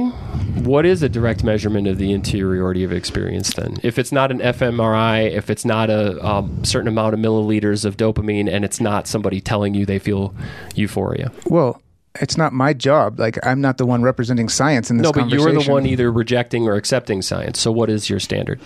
Well, if you could measure euphoria, then You're saying these are not measurements of euphoria. I'm saying they are calculations based on brain scans, based on or coupled with self-reports of experience. These are not measurements. They're useful. People are doing interesting things with them. But We're measuring the amount of dopamine. We're measuring amount of electricity in the it's all brain. very useful. And they can even say, I feel euphoria up to level 10. Sure. Another measurement. You're saying that's not a measurement. It's not a direct measurement. Okay. Well, we'll just have to agree to disagree, because I'm saying that you're setting up an impossible standard, and at this point, it sounds to me like you're just doing it now just to do it. I'm not sure why. No, this is where I started from. It's taken 4 hours of conversation to get to this point. For you to... I don't understand exactly why. I mean, if you understood that my point was that there's a gap there, then we could have gone directly here at the beginning of the conversation. You must understand this is a gap that... I'm saying there's no gap. You're saying that there's no gap, but... inserting a gap that doesn't exist Well, it's not because just your me. standard This is a known problem. Because your standard it's impossible to meet. You're saying these measurements that we have are not measurements. You're denying the facts of the case. No, I keep saying that they are measurements. I'm saying they're indirect measurements. I'm saying... What would be an example of a direct measurement? If I could measure exactly what you're experiencing right now. I could somehow hook you up. And when I had recorded the measurements, I would know Paul was feeling euphoria at level 0.5, anger at level 4, irritation at but not just that. Just to be clear, I'm feeling zero irritation and mostly euphoria right now. Excellent. Yeah, it's 0.8. Let's see. That you would just be able to measure those things directly, that euphoria, as we experience it, is a direct experience. I'm not having an experience of dopamine. If it weren't for science, we would never know about dopamine, but I would still be having euphoric experiences, right? Something about allows us to measure the euphoria. That's the point. Which is excellent, but which you're rejecting. You're saying it's not a direct measurement. That's right. Yeah. I am saying that. And that's, I think I've demonstrated that that's false. Well, there's no... You're not going to feel anything without dopamine. Let me ask you this question. So it is a direct measurement. Is there any other field of science other than the psychological, that to deal with the human, where we rely on this self-report of subjects in order to get data about the universe? So taking out all of biology. Is that what you're saying? Where in biology do we ask for a self-report? In the human stuff. But outside of the human? Do you ever ask a monkey or a bird for self-report? There are ways that scientists test monkeys and birds and stuff to find out if they're happy or sad. But are they asking them questions? They're using more like behavioral methods, Here's another example of you setting an impossible standards. Monkeys and birds don't understand questions. They don't understand English. They're never going to. And that's not true. we don't ask them questions because that's nonsense. Why would we ask a monkey, "Hey monkey, do you feel good?" No, but we have ways of measuring whether or not it's feeling euphoria, happiness, sadness, whether it feels like what's just happened is justice or injustice, whether it has a sense of morality. This is the problem that you keep running into, is that you want a standard that doesn't exist yet, Now, that doesn't mean that we won't be able to get there with science, or one that's nonsensical, like, well, a proton can't tell me this. No, again, you're always taking the things that I bring up and acting as if I brought them up for ridiculous reasons, but you're making fun of the proton for the reason that I brought it up, which is I don't need to ask a proton anything. But you do need to ask people. I can measure, yes, That's exactly. the thing you don't understand. No, I understand. You do need to understand them. And when you do ask them, when you ask a person what they're experiencing, that is a direct experience. You are getting as direct of an experience as you're going to get. You just said two different things. You said it is a direct experience, and then you said it's as direct of an experience as you're going to get. Those are two different statements. Okay. But they say the same thing, essentially. I'm still trying to get you to explain to me, why is that as direct a measurement as I'm going to get? Why can't I get a more direct? Why can't I get directly to their conscious experiences? We don't even know what consciousness is yet, because science hasn't gotten us there yet. That's like asking, how come we don't know what happened before the Big Bang yet? I don't think it's like that, but it's your analogy, so feel free to go with it. I mean, consciousness is here. It's a gap. The reason we don't know what happened before the Big Bang is because it's a gap. We exist after the Big Bang. But consciousness is right here, right now. Science has all the access to consciousness that it could want in terms of being able to do experiments with it and so forth. So why can't we measure it not right exactly. now? We don't have all the access that we could want. We could get a lot more access. Okay. Yeah. This is not a defeater for my point. That's what I'm saying. You're saying, though, this is why it's impossible. It currently is impossible to ask for what you want in order for you to be satisfied that we have a direct experience. That's right. As close as what your standard is what we do have. And we do have ways to investigate the interiority of experience. It's just not to your impossible standard. To the level that I have access to my own experiences, right? I have access to my own experiences. That's interesting, because you brought that up in the last podcast, and I want to touch base on that really quick. Okay. And then we'll get on to worldview. Okay. You said, when I talked about free will and consciousness, you said, yes, but science is telling us about free will and consciousness, something that contradicts my experience of the world. I experience free will and consciousness. Science has now, at the very least, put free will into suspicious territory. We don't know for sure if we have it. I think, according to what we understand about science and the brain and the tests that we've done, and it's been falsified and verified, and it's gone through the peer review process. It's now impossible to say that your brain knows what you're going to do before you. I'm sorry. It's impossible to say that you make a conscious decision. Your brain decides before you become aware of that decision. And in some cases, up to like 5 seconds before. And I'm being lenient. I'm being nice. It can be much more than that. So what that says about free will, and so on, right? But you said that contradicts my actual experience, right? Yes. I experience free will decisions and so on. Yep. That exact same argument is the flat earth argument. My experience is that of a flat earth. If science wants to say it's a ball floating around in the sky or whatever they say, right? I'm not going to accept that, because my experience is that it's flat. That is an invalid argument. That is the wonder and awe of science, that it can teach us things that are so counterintuitive and so against what we experience every day to be true. It can show us that those things actually are true and that we can get there. So that's one of the things I wanted to touch on. Okay. I don't know if we need to go into it any further or if you have a response to that, but just because you don't have that as your experience doesn't mean it's not true. And if you've learned anything from science, it's that's not true. We experience a flat earth, but it is not flat. You would agree to that, right? Yes. Okay, good. I think the difference between those two examples you just made are that my free will is part of my interiority, and the flat earth is part of this external world that I'm experiencing. Well, if it all happens in consciousness, then it's all interiority, to get back to your point. But the idea is that there is no distinction here. And science does give us information that does seem counterintuitive. And to use that as an example is to miss the point. And I think it's directly to the point. It's because not a good example. Because the reason that we know the earth is not flat is because we can measure the earth. We don't have to ask the earth any questions. Right. And that's the line that I'm trying to distinguish between where science doesn't have direct access to the interiority of experience because for whatever reason, I'll just say it doesn't seem to have access to the interiority of experience. But in it the same way does that we in can 3 measure ways that you agreed to. Can we establish that we understand? You reject why, those as being direct. Yes, I do.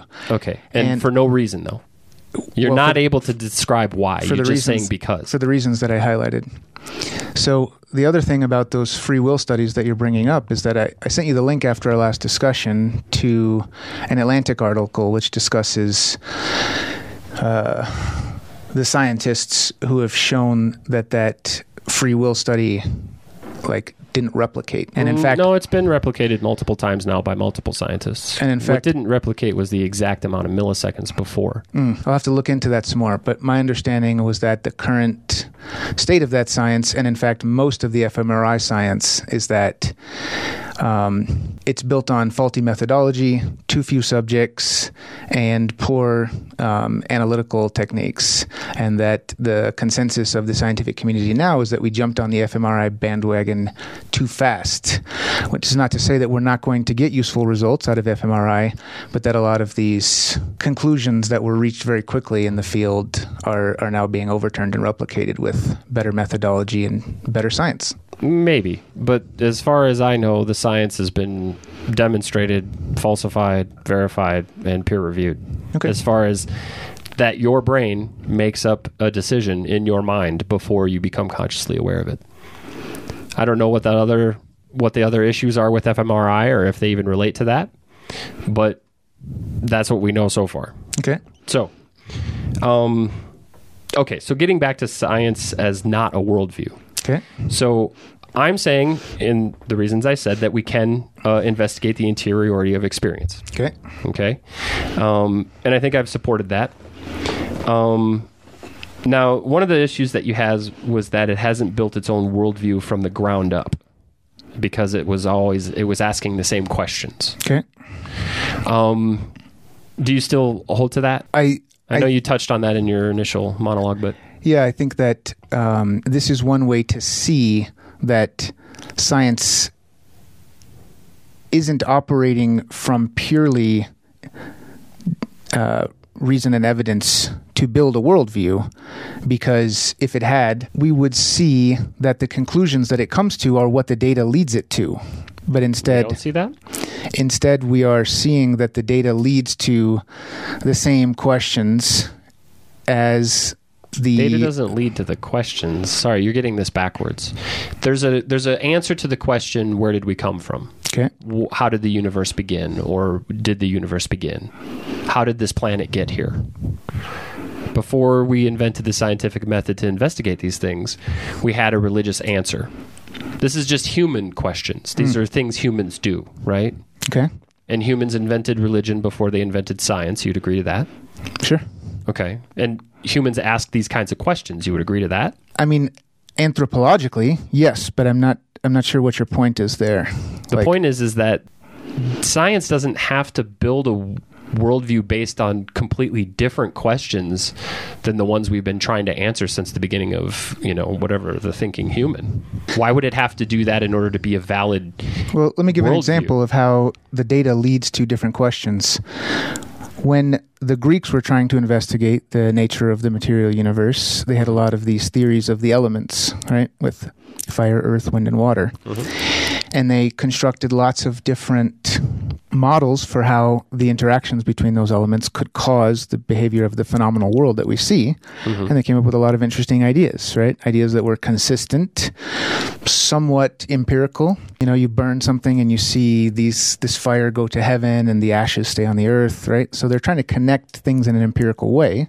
Sure. But the conclusions that they drew are based on axioms that no longer hold, right? Okay. Like that these elements, for example, are the basic building blocks of material. Yeah, the material world. Yes. So the way that we evolve in science is to collect data about things and then try to fit those data into models which have predictive power.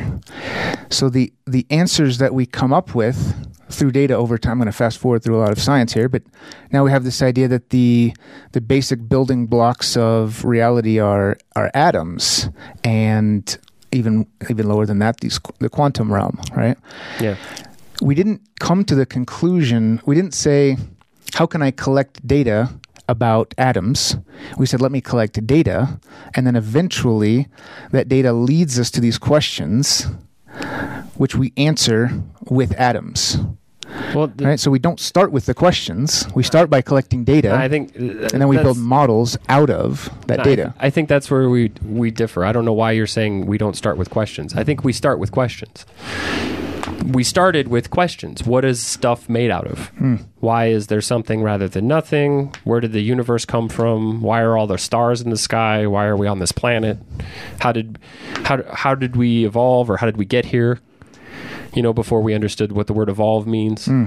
I think we were asking these questions, and the methodology that we invented to answer those questions was science. And before we invented science, we invented religion and other things, right? In the Greeks, there were, philosophy and other things that were invented before science, trying to answer these questions, specifically metaphysics, which didn't lead to epistemology for some, myriad of time, and really epistemology didn't come to fruition until science was invented, because how things happen needed a methodology to answer those questions. But these questions are just questions that we ask. I wouldn't expect any human endeavor or worldview to come up with its own completely unique questions. I will say this, we didn't even know which questions to ask until we invented science. We were just asking the real basic ones, like what is stuff made out of? How did we get here? Where did we come from? How did life start? Where did the stars come from? How did the universe come into existence?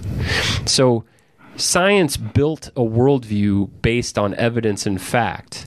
And I want to make this clear. So your definition of worldview is, the first part of it is a model of the world. Do you agree that science has given us a model of the world? Many models of the world.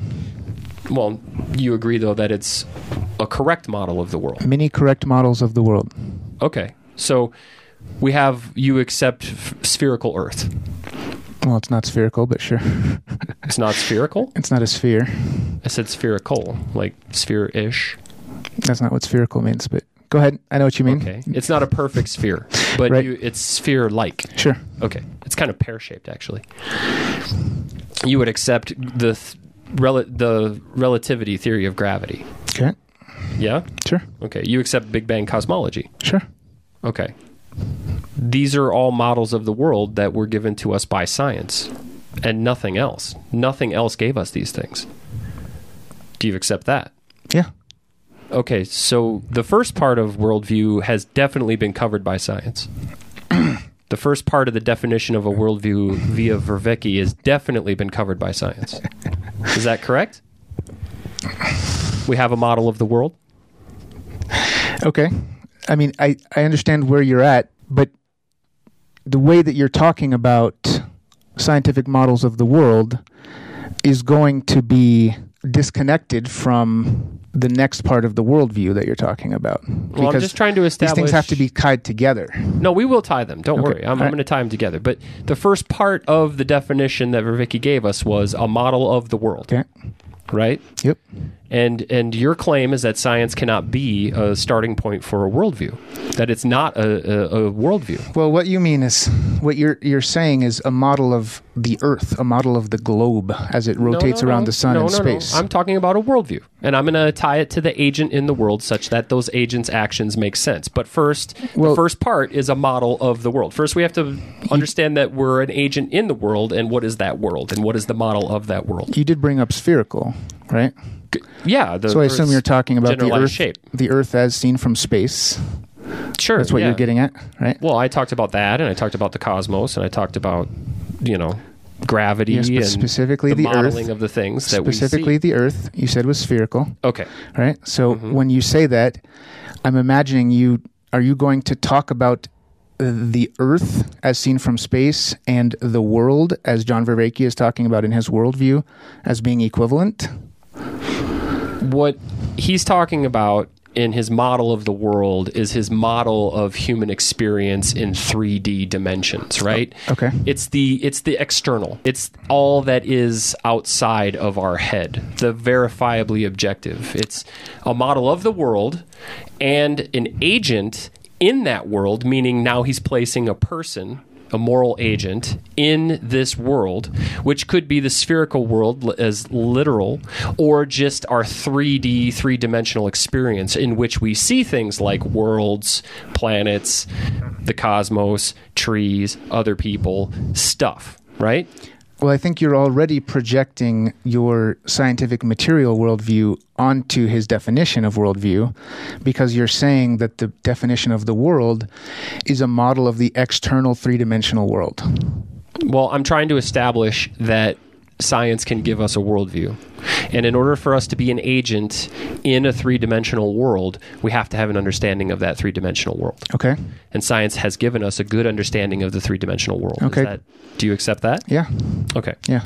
So now it says the second part of the definition is an agent. It has to give us an agent in that world such that the agent's actions make sense.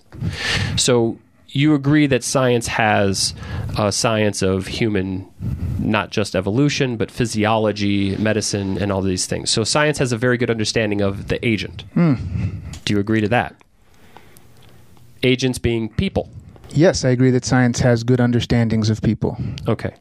And that science also has a good understanding of how agents' actions in the world affect the world itself and other people in that world. Do you agree to that? I think in the sense that you're talking about science investigates why people have done things, what evolutionary factors, for example, might motivate an agent to do certain things. Sure. What about just an agent doing something and its effects in the world? The things like that the happen effects of moving after, a physical body or something like that? Just anything. The effects of us talking about this on a podcast. Other agents are going to hear it. We understand that it might change synapses in their brain, or that they might take it on board, or that they might reject it. We understand that the actions that the agent takes in the world have reactions, or have effects on the exterior world, exterior from the agent themselves. And science can give us an understanding of those effects.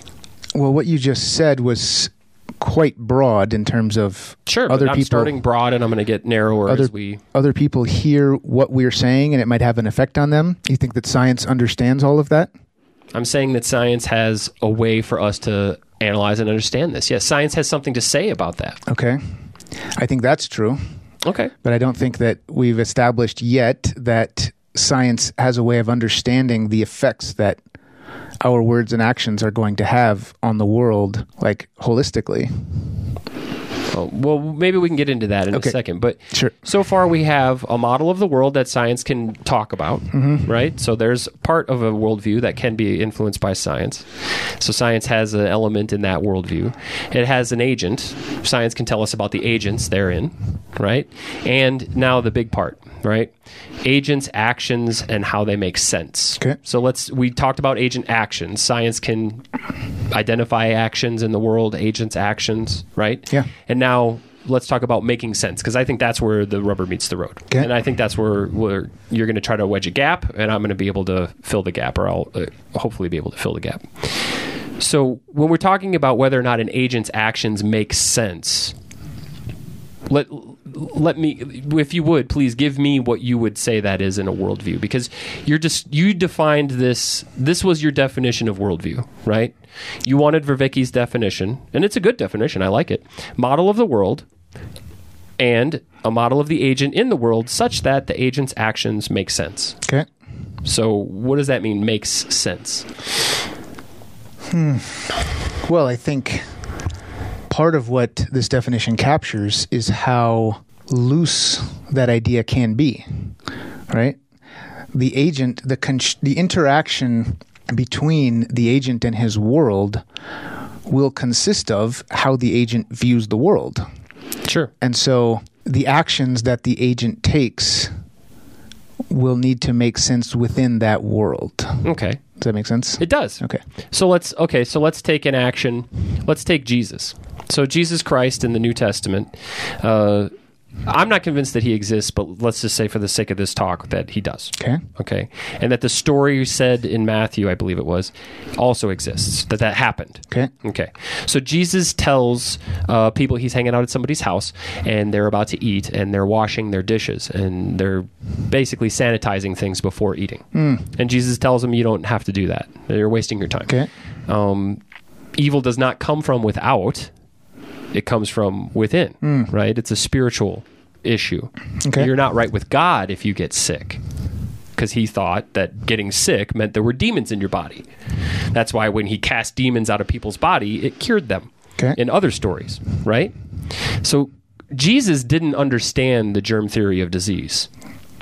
But for our actions in the world to make sense, we now have an understanding of the germ theory of disease. And we can say why Jesus was wrong and what he said didn't make any sense. If you don't want your children to get sick, if you want your actions to make sense, in other words, you want your family to flourish or the people around you to not get sick, you sanitize your silverware and your dishes, right?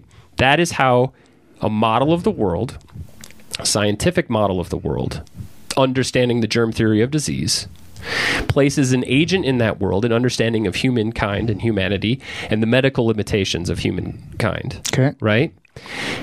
Dictates our actions if we're the type of people that want our children to survive late into their life, right? In this case, it would be into their 80s or 90s. In the time of Jesus, it might have been into their 50s, right? If they were really lucky. Our actions only make sense in relation to these facts, scientific facts and understandings of the world, and therefore you sanitize your dishes, because what he said, Jesus in this case, was nonsense. Evil and sickness does not come from within. It's not a fight between you and God and the devil, spiritual battle within your body that makes you sick. It's the germ theory of disease. It's the Giardia in your water. What do you say to that? Is that not a scientific worldview that takes an agent in the world and makes sense of their actions? Well, you made a lot of assertions there. Let's see. I think the first thing I would point out is that it sounds like you are less interested in talking about a scientific worldview than in immediately launching an attack on religious thinking. No, this was an example of a worldview which is scientific in contrast to one that is not, which was Jesus' worldview. And Jesus' worldview couldn't be scientific because he, quote-unquote, lived before the invent of science. But he was wrong in that particular case. And his worldview mattered. If he had a scientific worldview, one that you're claiming doesn't exist or can't be something that we base our worldview on, he would have told those people, not only should you sanitize that with water, but there's something called soap that's going to help you immensely. And you should probably boil that water to sanitize the water itself. And I can show you how to make alcohol to further sanitize things. This is all things science gave us.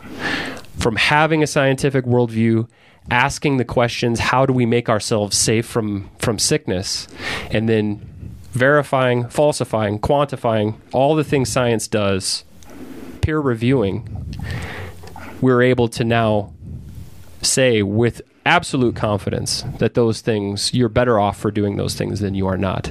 And you're not engaged in a spiritual battle. You're engaged in a fight internally between bacteria and your gut or whatever. And that's the battle between good and evil? No, that there is no battle between good and evil. You don't get sick because you've done something evil or that there's a battle between good and evil. You get sick because there's bacteria in your gut that shouldn't be there because you didn't wash your dishes. So I've given you now a scientific worldview. Why is that not a valid worldview? Well, I think in the way that you sort of sidled past what the point of washing your hands is, you're missing the difference between why,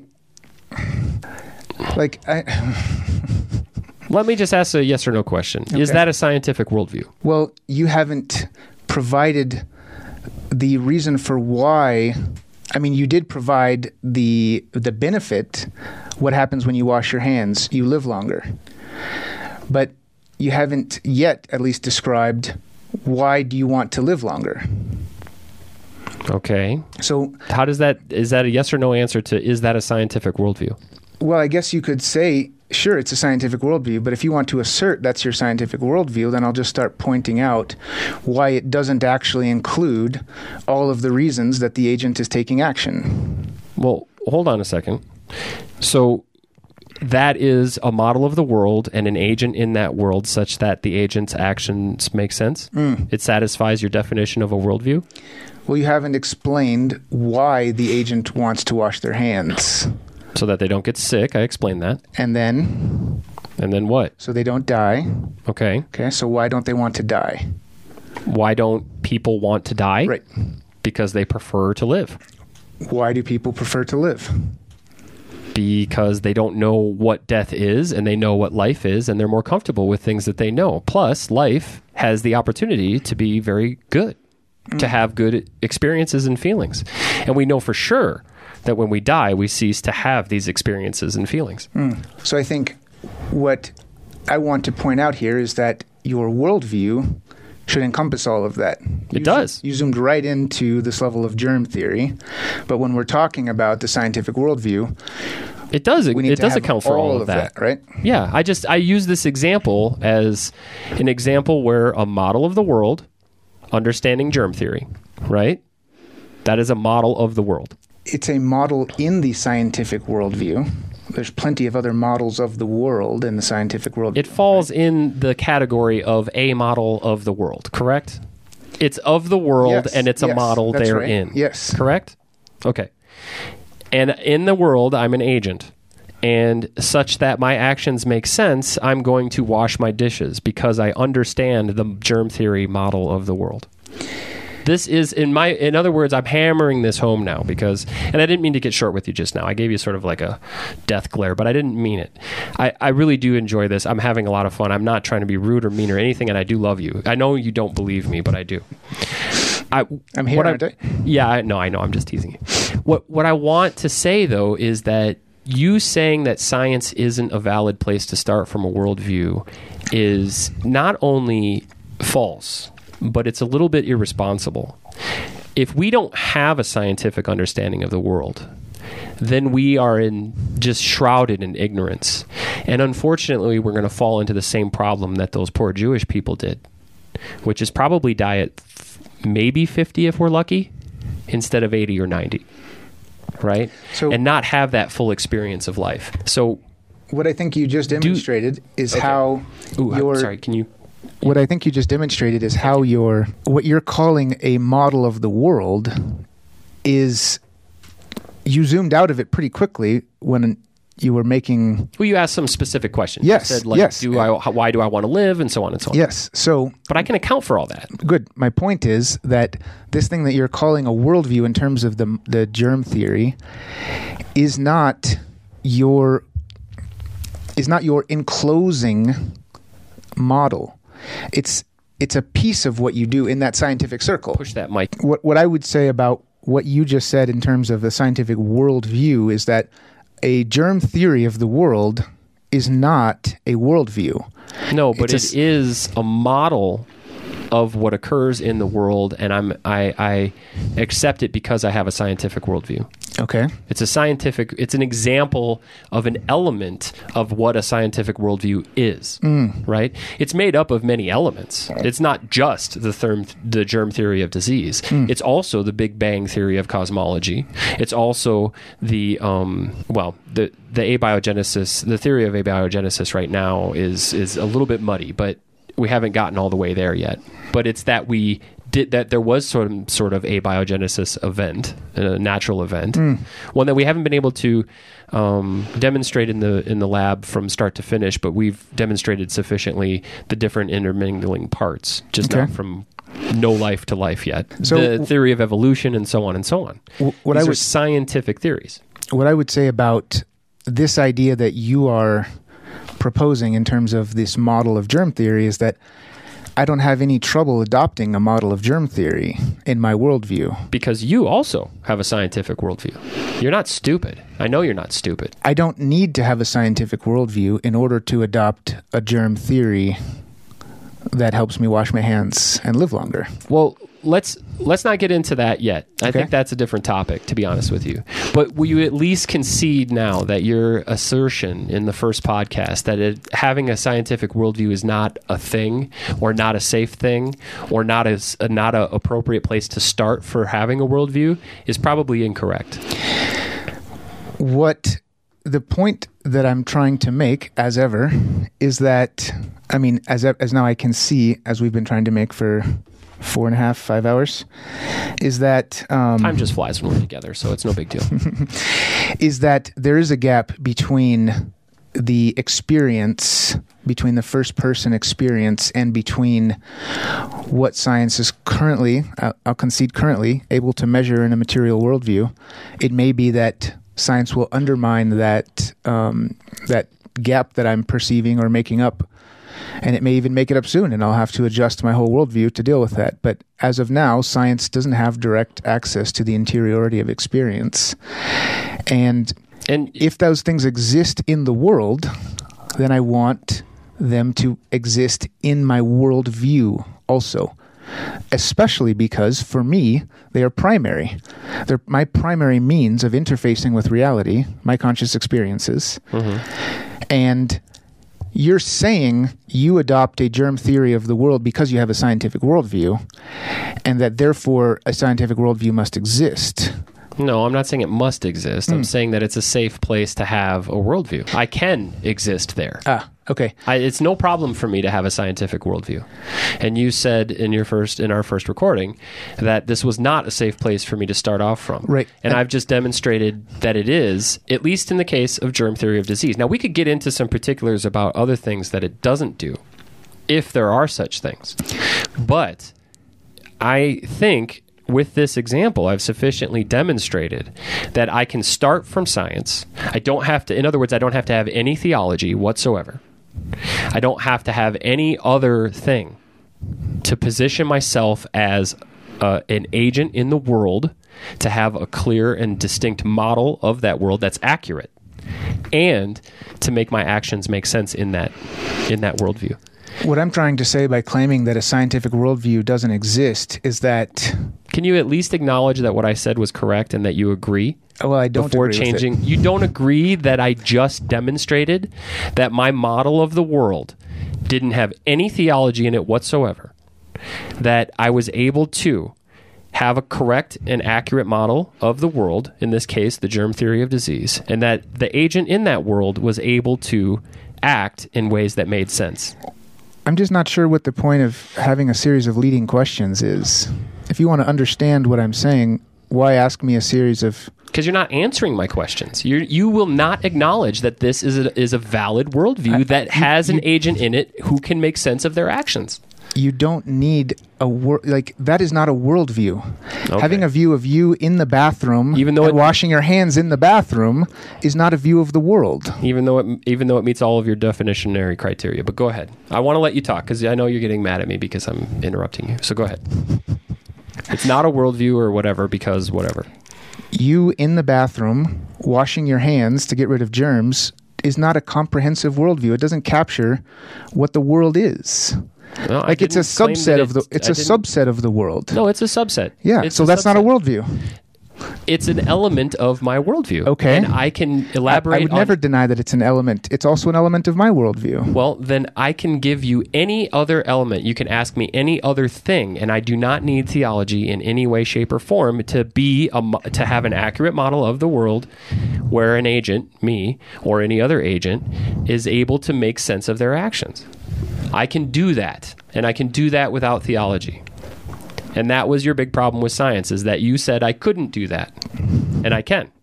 And I will. And we should try it out. We should test it. Because I don't think there's any problem with it. Cool. You still don't accept it. Well, it seems like you think that if you say the right words in the right order, that I have to say, I accept what you're saying. If you want to be considered open-minded, and if you want to be considered somebody who's reasonable, yes. So in order for me to be open-minded, I have to agree with what you say. No, you have to agree with reason and evidence. And if I take your definition of a worldview and then plug in the scientific explanation for all of those elements, you should, yes, accept that. And if you don't, then you're being... I don't know what, maybe stubborn or dogmatic, or I haven't done it to sufficiently for you. It's too narrow. It's an example of my worldview that doesn't have anything to do with theology and accounts for your definition of a worldview. Maybe we just need to explode it into a bigger, more encompassing idea, which I'm totally willing to do. But I just wanted to demonstrate to you that I can have a scientific worldview. First you said, this is how I can demonstrate that I have a scientific worldview. And then you admitted, this is an element of a scientific worldview. So I don't understand why you're not seeing the gap between those two things. No, I do. I see that this is a small piece of a much larger scientific worldview. Okay. But it is a part of a scientific worldview. Okay. It is a way for an agent to make a model of the world that's accurate enough so that their actions make sense. It meets your definitionary criteria. It meets the criteria in the sense that it could be part of a worldview. Okay, so now you can demonstrate the worldview and not just a part of the worldview. Okay. So how would you like me to do that? How would you like me to demonstrate? What would be your gotcha for my scientific worldview? I don't have a gotcha. I don't think that you have a scientific worldview.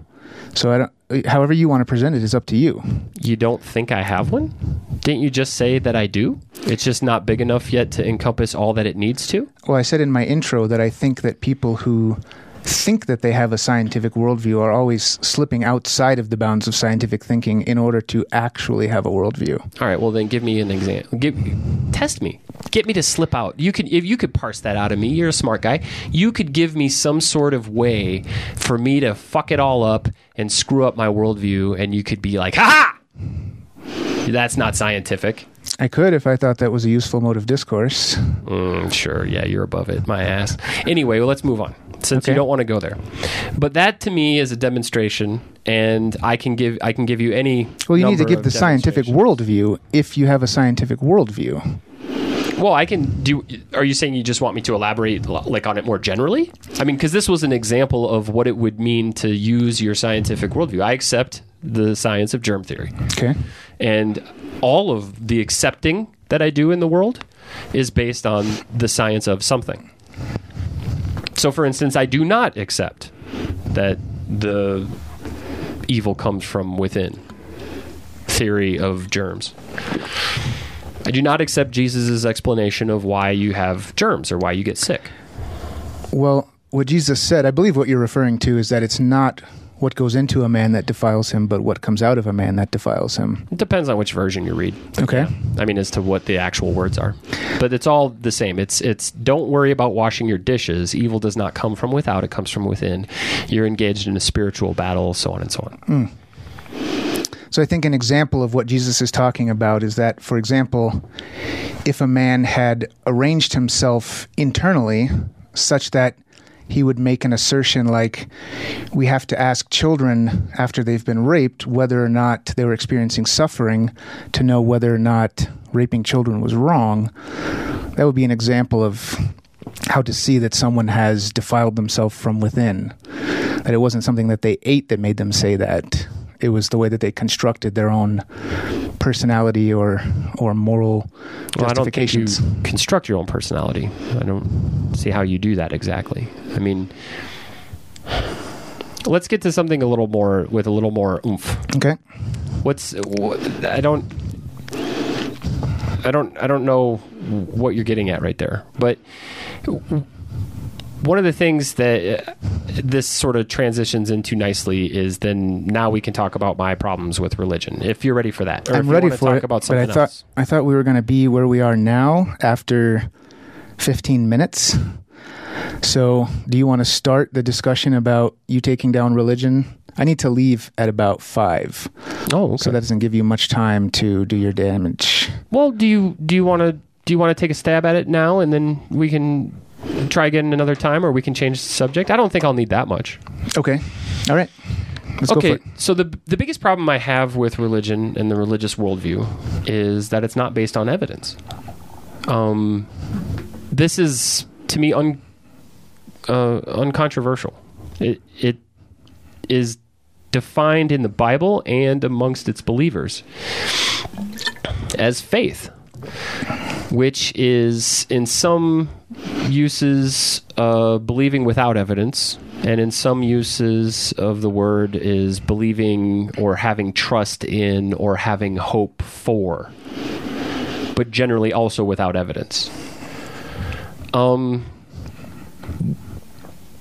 Why believe in anything without evidence? Why take that on? I don't understand why somebody would believe something on faith when they could, as I've demonstrated, have a worldview that's based on evidence.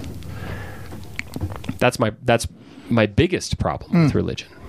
I have many, many more, but why don't we just start with that? We can dip our toe in there, and we can tap out anytime you want. Okay. And we can go on to Christianity in particular. Okay. Because that's religion in general. Okay. Do you want to go there, or do you want to go to Christianity in particular? It's up to you. This is your takedown. Okay, well, let's start there then. Okay. There's no evidence. Okay. So why do you believe it? Why take something on board that you can't show to be true, that nobody can show to be true? Well, what kind of evidence would you accept for the kinds of claims that religion makes? The exact same kind of evidence you would accept for Poseidon or Allah or any Hindu god, or any of the other gods you reject. It's the exact same kind of evidence. See, here's the thing. You're an atheist. You have more to say. No, but think about it. You're an atheist, just not in respect to Yahweh or Jesus. Okay. Do you agree with that? That doesn't fit the definition of what an atheist is. Sure it does. You're an atheist with respect to Allah, right? You don't believe in Allah. That's not what the definition of an atheist is. Do you believe in Allah?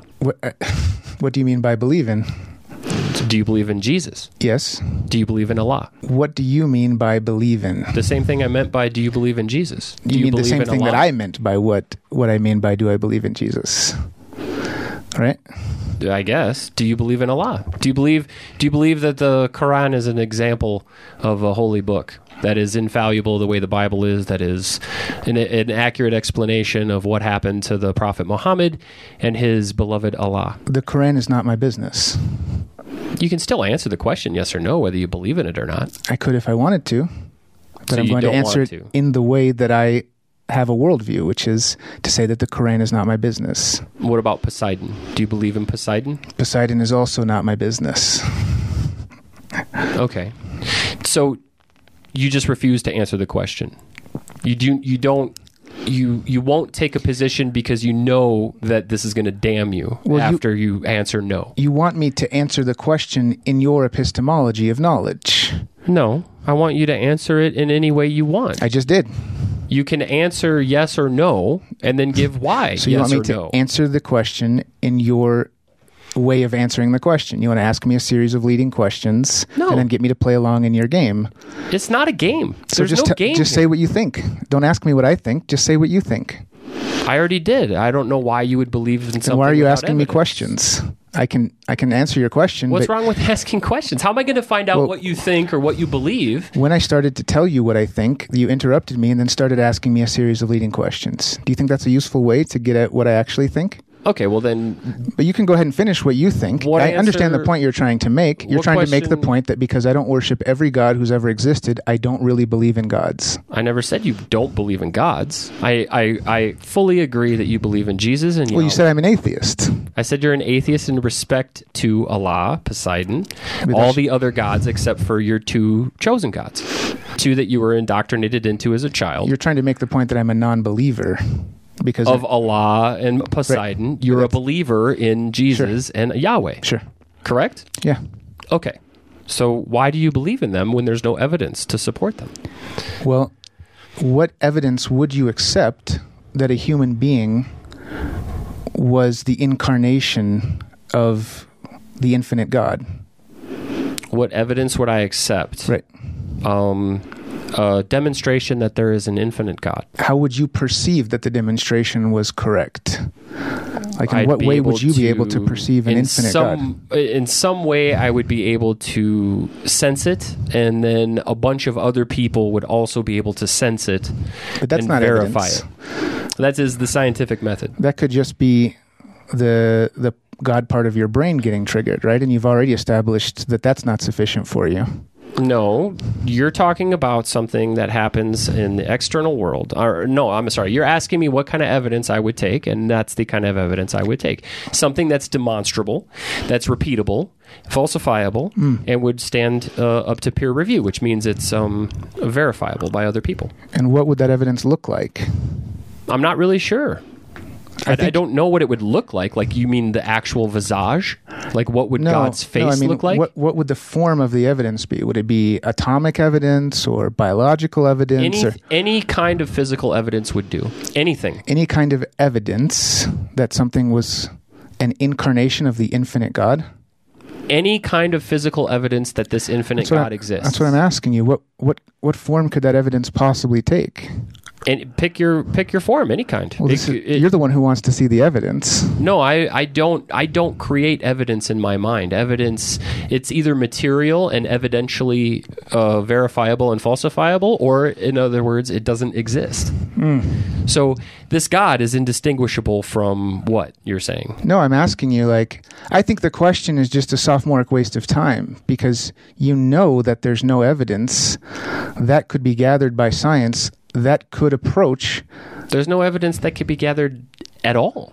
Is there any physical evidence? That's exactly at my all? point. So why ask the question? Because why would you believe in something that has absolutely no physical boundaries, no physical measurements, no physical manifestation, and also is completely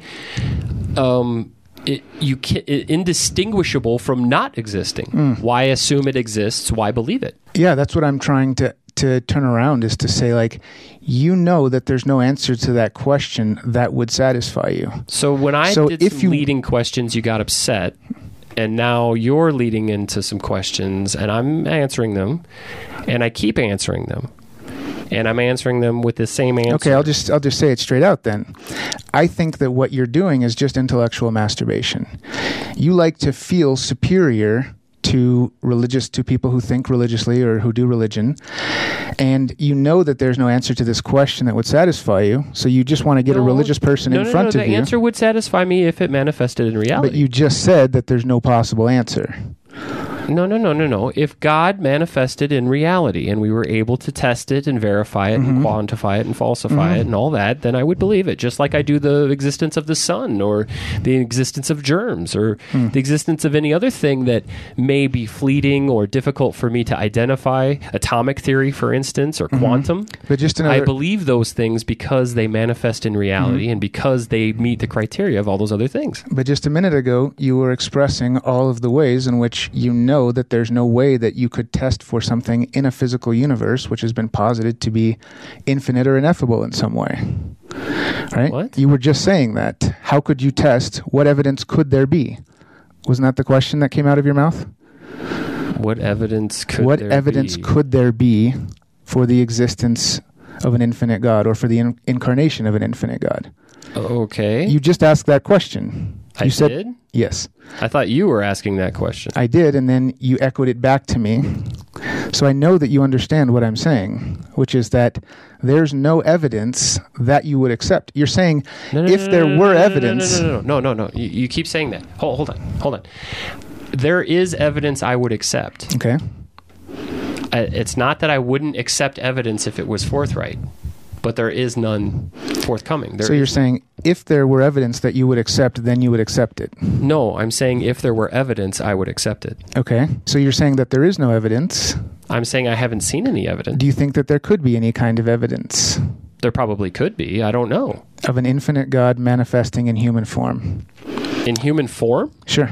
This is what the story of Jesus is, right? Well, I guess. Yeah, I guess that is the story of Jesus. I mean, I don't know. I don't know what you're asking now. What I'm saying is that I think that you are only asking this question in order to show that my beliefs don't fit into your worldview. Well, I think clearly religious and theological or theology beliefs don't fit into an evidence-based, scientific, methodological naturalism worldview. That's why I don't believe them. If they produced the kind of evidence that we could do all the tests that I just described, then I would believe it. Here's a good answer. I'm not really sure what kind of evidence it would take because I've never even heard a definition of God that makes any sense. But if God exists, let me just ask you a couple yes or no questions. Okay. If God exists and he's the God of the Bible, you would agree that he wants me to know him? Yes. Okay. And you would agree that he wants me to believe in him? Yes. Okay. Then I assume, would you also agree that God of the Bible would essentially be all-powerful? We might be able to parse out some things God couldn't do, but essentially God can do whatever he wants? Okay. Is that a yes? Yes. Okay. Then I'm sure God could figure out what it would take to convince me. And the fact that God hasn't and doesn't seem to be doing it at all, or even trying. It's not really my problem. It's not my fault.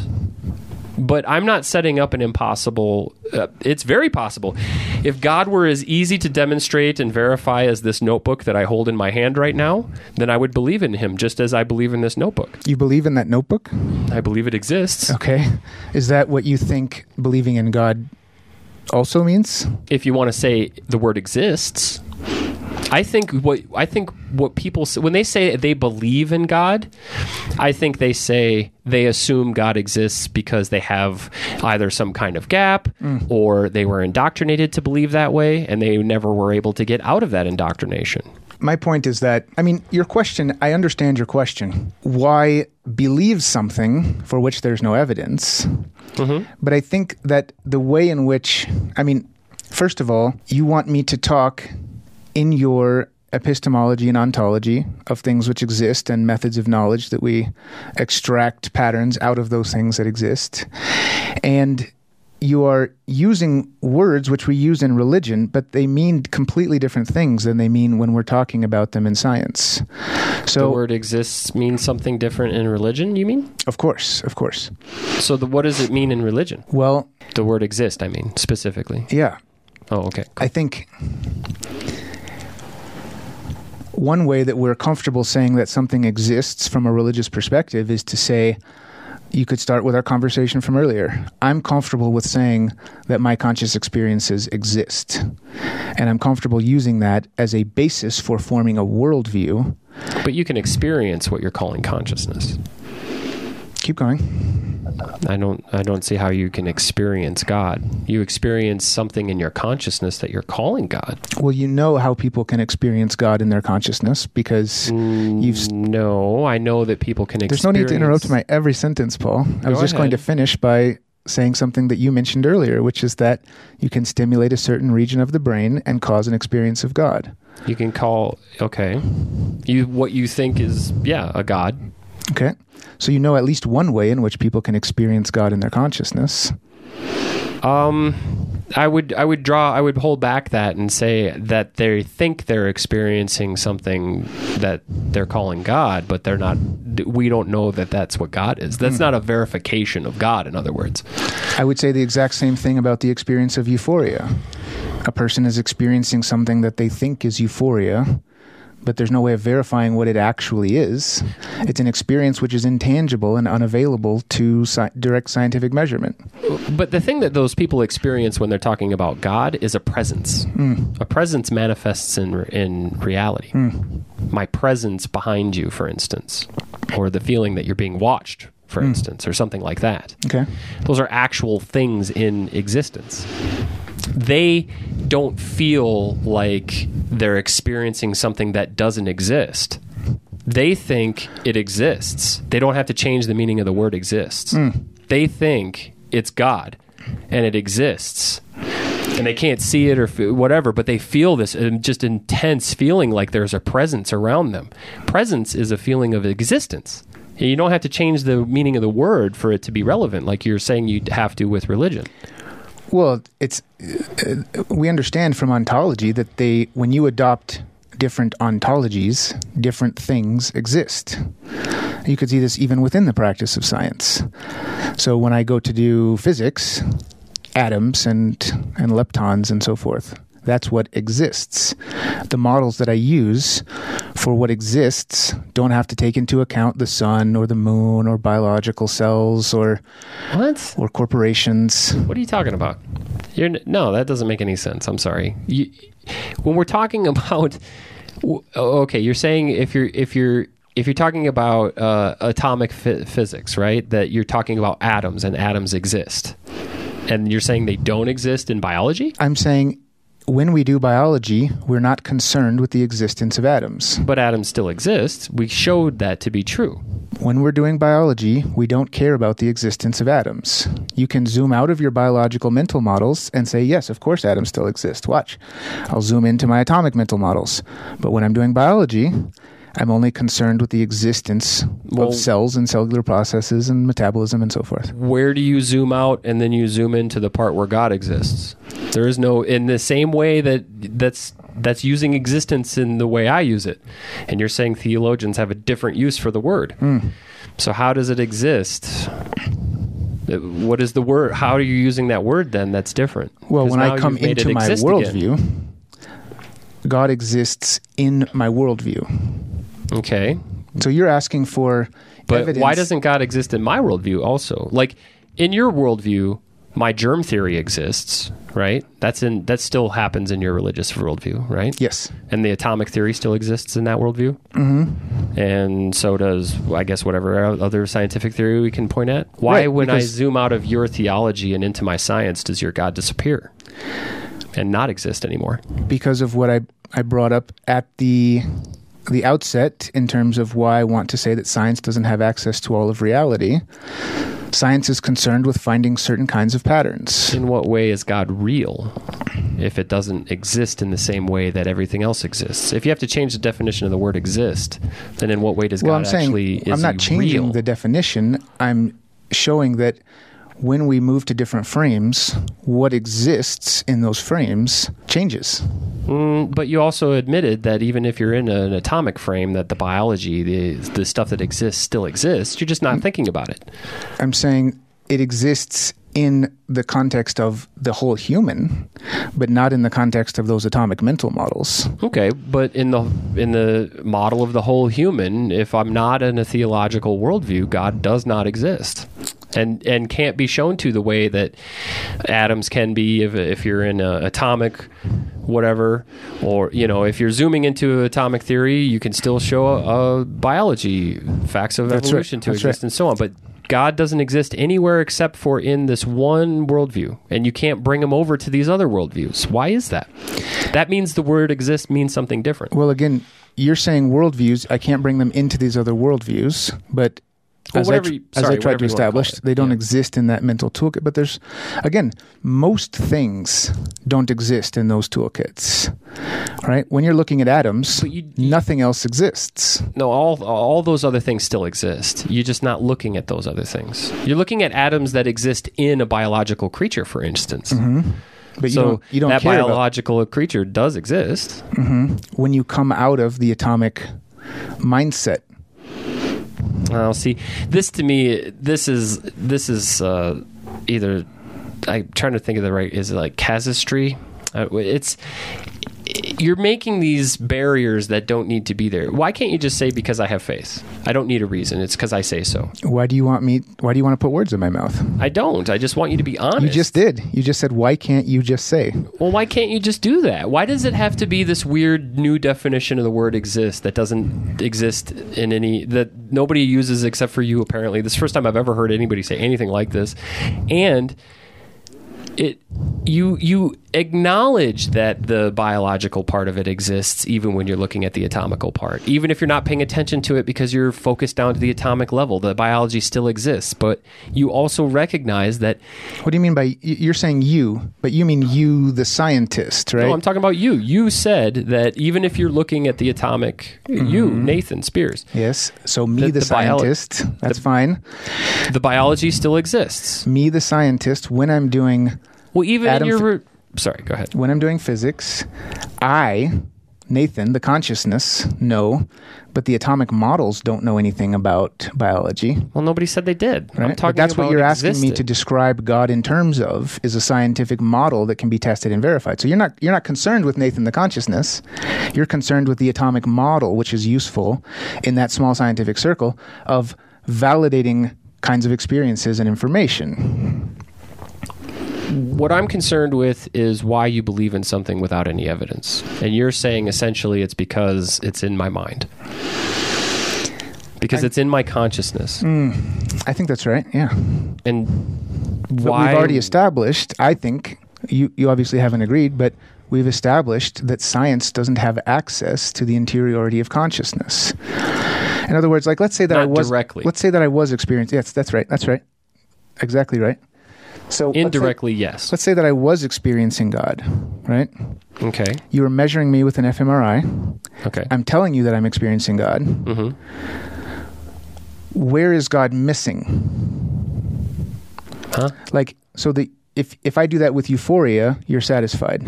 There's dopamine, right? Yeah. There's some physical cause. Yeah. But if you measure me with the fMRI, let's say I've been praying or meditating, and you can see my brain go into some other different state. Sure. And I say, I feel like I'm communing with God now, which I think I would not...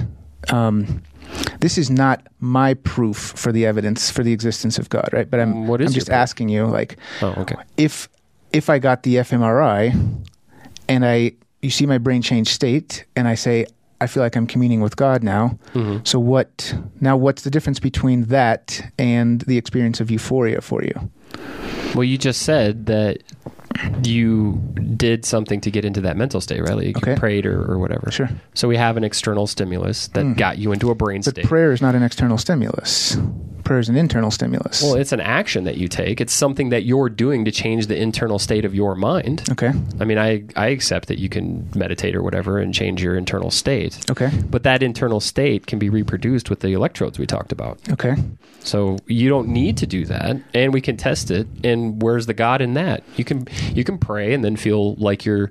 I've had experiences where I felt like I was one with the universe. It was overwhelmingly enjoyable and just completely disarming, right? And I felt wonderful about it. But that doesn't mean I actually became one with the universe. I've even had senses where I felt like maybe I was talking to God, or maybe God was present in my life, or maybe something happened in my life that there was an agency, as you pointed out. We tend to see things in the world and then add an agency later on. It's an evolutionary thing, right? Well, I thought, well, maybe God wanted me to find this at this time or whatever. It seems like a very odd coincidence. Okay. But that doesn't mean that that's actually God or that actually exists.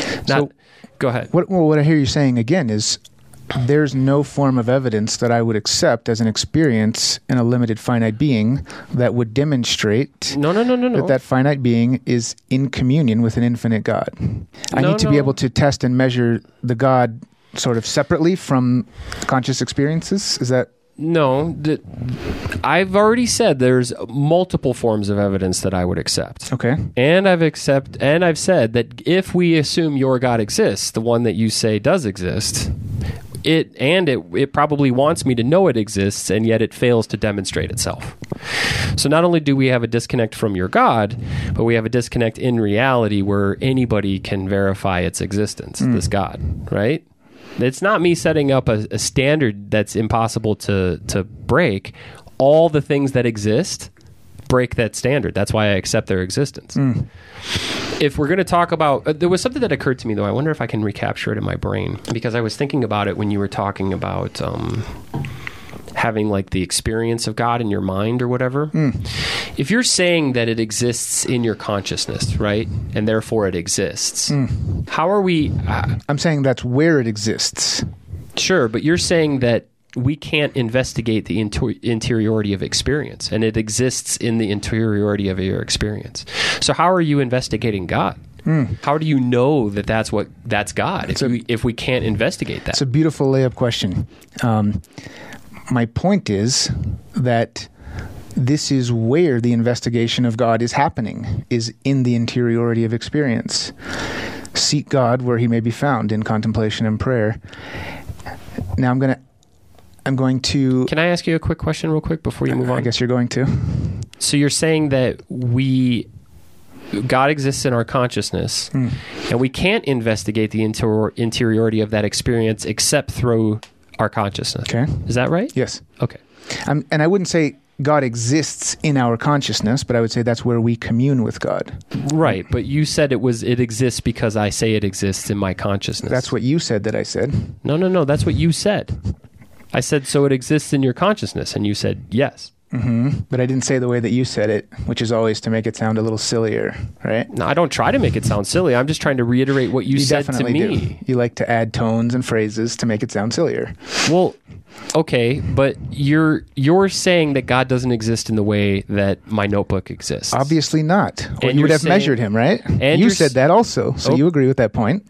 Right, but you're saying it exists in your consciousness. I'm saying I commune with God in my consciousness. Where else would I commune with him? I don't know, because there is no Okay, God. so- You're talking to yourself in this example, as far as I can tell. And I do it all the time. I just don't assume I'm talking to God. So let me lay out, I mean, I don't know if we've made any progress on this, but having laid out why I think what most scientifically minded people are doing when they say, where's the evidence for God, is not a genuine question, but a weapon that they're leveling at religious people. They're not interested in the answer to the question. They're interested in trying to show religious people how there cannot be an answer to the question. So let me ask a couple more questions on top of that. Let's say that, again, we have this alien anthropologist, right? Okay. And maybe he's been sitting outside the orbit of Mars recording the entire history of the planet for however long. Of Mars or us? Of Earth. Earth, right? okay, We sorry. haven't seen him yet. He's somewhere out there, right? Or Okay, maybe there's gotcha. microscopic cameras on the planet somewhere, just recording all of human history. Okay. And one day when we're smart enough and don't look like we're going to try to, we stop making let's kill all the aliens type movies, he decides to come visit us. Okay. We seem a little friendlier. And he says, hey, I've got the recordings from your entire planet for all of history. Would you be interested in looking at these? Well, of course we would, right? Okay. So let's say we go back to history. We zoom back 2,000 years, and we see that every detail of Jesus' life as recorded in the Bible is literally true. I don't even know what that phrase means, but let's say that all of the descriptions of his actions and his words are correct. So he raised Lazarus from the dead. Yes, he walked on water. Okay. Right? And I'm going to say all the descriptions of his words and actions are correct, but when we go to the alien and say, hey, was this guy the incarnation of the living God? He's like, I don't know. Right? Okay, so would the fact that historical description of Jesus' life as a narrative, even assuming that he healed all the people and he himself rose from the dead after he was killed, would that verification be sufficient to validate his metaphysical claims that he is the son of and the incarnation of the infinite God? Are you asking me? If you want to give an answer, I'll just say that the answer is no, right? I agree. Because the metaphysical claims are metaphysical. Well, it's non sequiturs. None of those lead to any kind of demonstration of a God. Right. He can demonstrate that he can raise himself from the dead. Right. He can demonstrate that he was born of a virgin. He can demonstrate that he can cure people, but he's not demonstrating that he is God or That's that right. anybody else is God. That's right. So now, let's say that there was further, I don't even know how to describe this, but let's say that we get even beneath quantum somewhere and detect some kind of God layer of the universe. Okay. God particle. I was trying to stay away from that because I've heard that idea before, but I don't even actually know what that means. It was just a pitch Pitch? to get money. No. Yeah. But Okay. go ahead. So let's say that the alien is so advanced that he knows all about this God layer, and he, his data that he's got recorded of Jesus is like infused with the God layer, right? So this is now a thing that generates data. Yes, somehow we've verified with science that Jesus is the incarnation of the living God, and all of the claims in the Bible are scientifically verified as true. Okay. Would that be a reason to follow Jesus and worship Jesus? No. I think that's true also. But it does say that he's God Yes. and that God exists. So what would be the reason to follow Jesus and worship Jesus? Is that another rhetorical? Or I'll give you my answer. I mean, Sure. I think the scientifically, I think this thought experiment is interesting because it allows the non-religious person to see that for most of them, it's not really evidence that they are that interested in. They just don't like religion. They don't want to worship something. No, They don't want to think in religious ways. They don't want to see the world through the religious worldview. They want to see it through the scientific worldview. So even if science were to demonstrate that Jesus was God and had all these But claims... then I would believe in and God. I would no longer be an atheist. Okay. So that would change my entire worldview. And I would take that on board. I wouldn't dogmatically stick to my atheism and say, no. I'd say, yep, I believe in God. That's fair. And I believe in Jesus as God, Okay. the risen Christ. Do you think that is what the religious worldview... I'm sorry, I wasn't going to ask this question because I was going to give my answer to the last question, but I'm asking you this genuinely. Do you think when you imagine that scenario you're imagining right now, is that how you imagine that religious people hold their faith?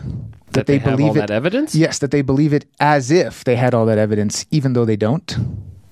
I don't really know. I don't know. I know when I was religious, when I believed, it was because my parents and grandparents and people told me that that's what I should believe.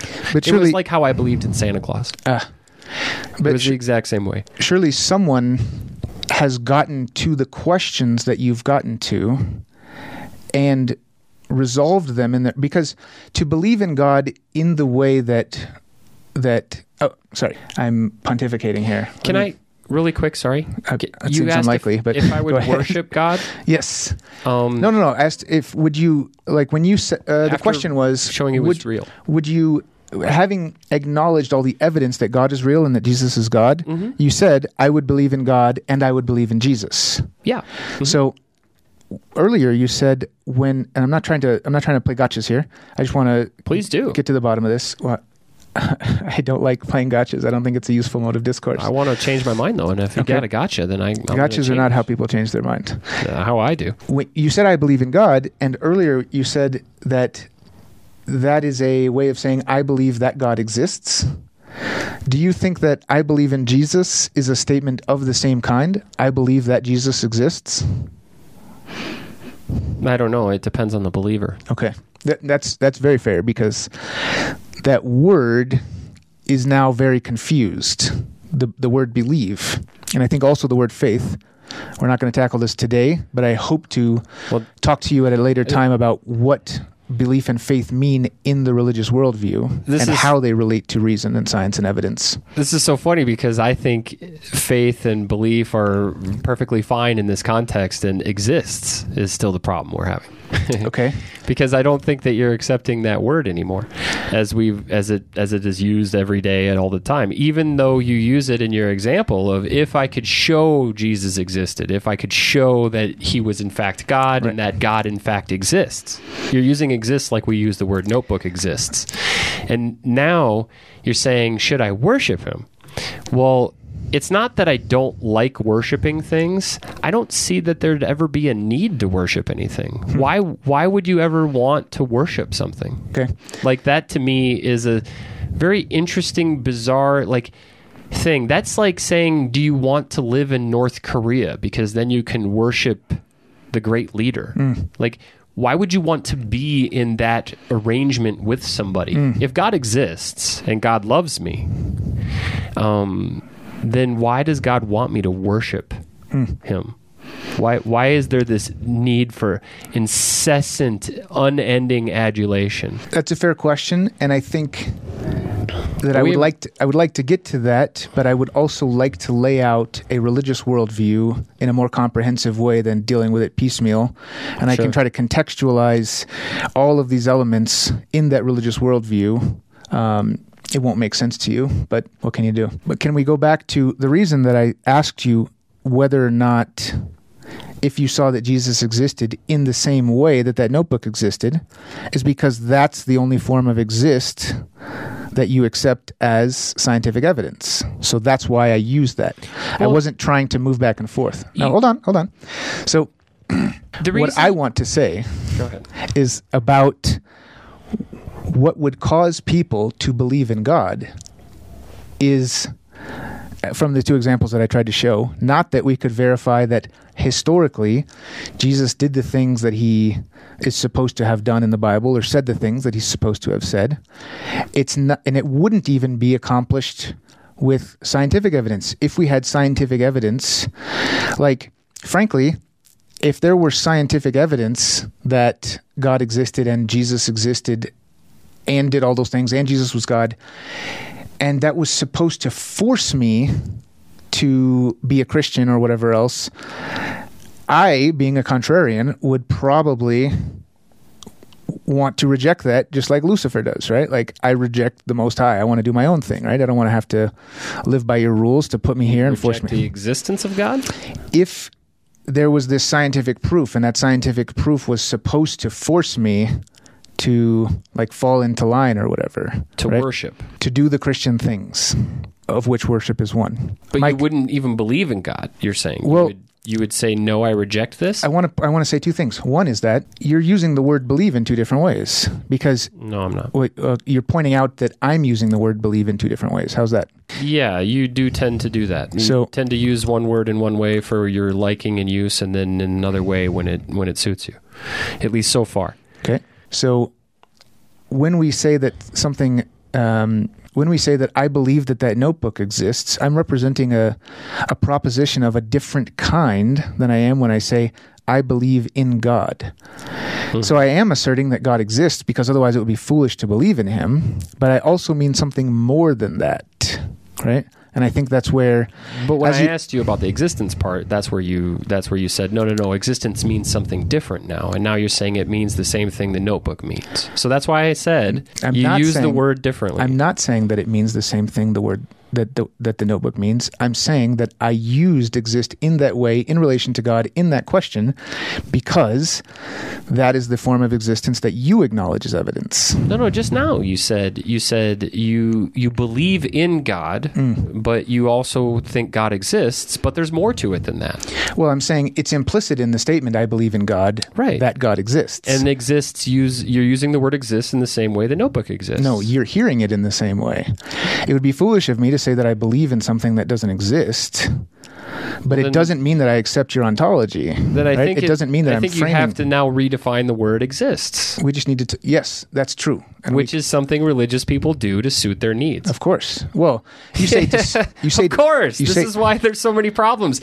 People that aren't religious, by the way, they just have the one use, or they recognize that there's limitations to this word, and they don't change it based on what they're talking about, so that it helps their position or makes the other person confused or whatever. That's not what I'm trying to do. I'm trying to keep things very clean and very simple. And now you're saying that I have to use a different definition of the word exists. Why don't you just use a different word if it's a different definition of the word that we use for exists? Because we had the word exists before we had the scientific epistemology and ontology. Well, so clearly the word exists meant something before it had its scientific meaning. Well, I'm not saying that it doesn't, but you're saying it doesn't even mean that. I'm saying it means many things. I'm saying the human person is capable of holding many different ontologies, of understanding that many different kinds of things exist. All right, some of those things are physical. Obviously, you don't know. But let me finish. I'm not even finished with the 3 questions part yet. Okay. Well, I'm just being respectful of your time.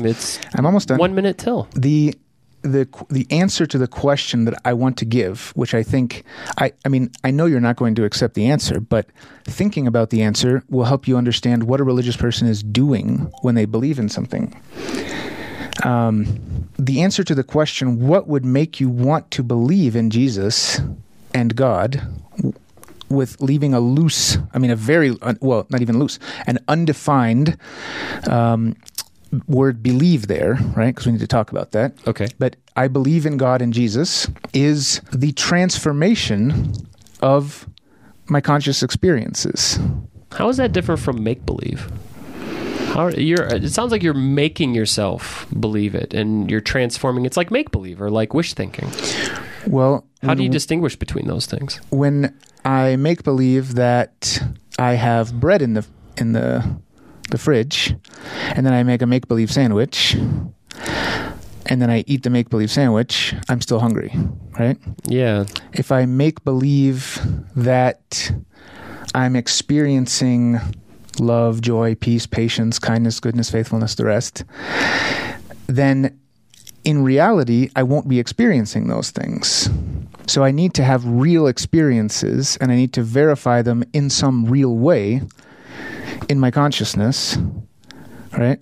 And this is, I'm going to switch to the negative for a second and say, but we know that religious people are not fooling themselves when they go, this is not working, I'm leaving. And they leave the religion, right? They're not fooling themselves? They stop fooling themselves in, I would say in my language as well. In my religious worldview, if you aren't being transformed in the interiority of your consciousness, and furthermore, if that transformation isn't having fruit in the world, fruit in the lives of the people around you, and you aren't, I hate to use like pseudo-spiritual language, but having a better experience, what we would call being saved in Christianity, if you aren't making progress toward being transformed into the image of Christ, then nothing is happening for you. Then you're experiencing make-believe. Then you're forcing yourself to overlay constructs onto your experiences that aren't really happening or doing anything. But I know you're not going to accept the statement, but this is my point, is that this is where the evidence lies, is in your consciousness and in the transformation of your consciousness, which leads to the transformation of your life, which is real, right? The output of your life is real. The evidence lies in your consciousness? Are we redefining evidence now too? Because you said that we don't have a way to investigate the interiority. You asked me where the evidence is, so I'm trying to answer the question in your language. I wouldn't use the word evidence. I would use a spiritual word like fruit. Okay. So you would use euphemisms or whatever. So it's not a euphemism, it's a metaphor. Okay, maybe I just misspoke or whatever, but you would use a word that represents something other than what it says. Yes. Is fruit in that context, does that mean evidence? Are you calling that evidence? Well, we don't use... The answer is kind of yes. I mean, so I think it's Paul who says faith without works is dead. So what he means is if you have some ideas in your mind about who God is and who you are, but it's not causing you to do anything in the world, then that is like a fruitless tree. You see a lot of fruitless tree metaphors. But you said the fruit was in your head, not outside, not your acts. It was your faith. Mm-hmm. But I also said the transfer, like things which happen only in your head are, by definition, disconnected from the rest of reality, right? So now we have Isn't that where God's happening, though? Now we have the, well... In your head? Yes. Happening is an interesting word. I mean, if my communion with God causes my consciousness to transform in such a way that it bears fruit, and I then go and act in the world differently... But the part in your head is detached from the reality part. Well, you said right? Injecting dopamine According into to the what head. You were just saying. You said injecting dopamine into the body causes an experience in the head. So an experience in the head can also move outward into physical reality as well. Sure, I'm just saying. You're saying it's happening in your head, and therefore it's detached from reality. It's just interesting that you use that word. Well, what do you mean by detached? You don't think your head exists in reality? No, that's what you just said. So I'm just saying it's interesting that you use that word, detached. But no, I said faith is dead. An interesting question. That's when it's detached. Or at least I hope do you hear how you're listening to the way that I'm talking and only looking to pick at the words that I'm saying? No, I'm just saying it's interesting that you said the word detached. That was an interesting use of the word. And it was interesting that you put that was the stuff my that happens in your head. That was my description of the verse, faith without works is dead. And it was detached from reality. That's when what's in your head is detached from reality. And then but we don't want a dead faith. We want a living faith. That where God happens is in your head. And it was just interesting. But why is it interesting? I don't know. It's funny. A lot of the times if you listen to people, they'll tell you what they really think and what they really feel. And they'll show you, even when they're not trying to, things about how they think about what they're telling you. Is that what you think just happened? Or is this your way of avoiding responding to what I'm saying? No, I'm not avoiding your... Because you're twisting my words to mean something that they don't mean and then just moving on as if I revealed some deep psychological truth to you. No, I said detached from reality in response to a spiritual condition in which your faith is dead. So a living faith is not detached from reality. Right. All right. But, so, do you think it's possible to have these, now, hold on. mindsets? You haven't acknowledged that you understand what my point was. Your point is that the God stuff happens in your head. And if you take that stuff and you put it out into the world and it bears fruit, if it does good things, then that's a way that Christians or people that are religiously minded like you point to the reality of what they believe, or point to this word exists, not in the way that the Notebook exists, but in a way that it exists by the fruits that we see it in the world. So your faith exists within you, and we know it exists because we see the fruits of that faith in the world, is what I would say. That's great. Okay. The only difference I would say is that I'm bringing this up in this conversation because I'm here to talk about these things. Yeah. But the typical person who is living their spiritual life and being transformed by their spiritual practice is not concerned with proving to other people that this is really happening. That's not how I don't think anybody really works except for scientists specifically in the domain of their science, trying to prove with evidence that this mental model bears fruit or doesn't bear fruit. This is, I think, and I'm not trying to dilly-dally here. I want to make this point very clear. This is why I think you said you've listened to a lot of debates between Christian apologists and scientifically minded people or atheists, whatever, right? Yeah, I've listened. This is why I think those debates don't work ultimately, is because the form of evidence that the scientifically minded or the atheist wants to see is evidence like this notebook. But what the religious person is getting out of their practice is the transformation of their experience. Sure. That is the base level at which we experience reality, and it's the transformation of that that matters most to us. I would say this is why it's important to wash your hands. Not because we hate germs, but because we like having this experience. We like to be here. We like to be alive, right? That's the same reason I gave when you asked. It is, but I want to illustrate that the scientific worldview assumes that. No. It doesn't capture that. It doesn't assume it. It asks. It asks people psychological questions and inquiry, and asks them. And it also recognizes the difference between people that don't want to live and how they don't end up propagating the next generation. But let me just ask something really quick while we're on this topic, because I think it's interesting. So, do you think it's possible to have these kinds of transformations, these consciousness transformations, and to bear fruit in the world without religion? Yes. Does that in any way undermine the validity that this is actually God, and that if you can do it without God or without religion, then does that in any way undermine it? I mean, I certainly have gone through lots of consciousness transformation. I mean, I've gone through depression. I've gone through, I don't know. We don't have to turn this into a therapy session, but I've gone through a lot of transformation in my life, especially since I stopped being religious, and don't think, at least, that it's actually God working without me knowing. I mean, that would be weird, I guess. But if it is possible to have it without God, then that doesn't bother you at all? Or that doesn't, I mean, it's not something that's exclusive to Christianity, so it's all the gods, I'm assuming. And then it's also people that don't have any gods. Does that not bother you? No, it makes me very happy that people are going through these transformations in whatever way they can get access to them. Well, so I'm with you. I'm happy people are being happy and doing good things in the world too, but doesn't that bother you when we talk about faith and God? And why would it bother me?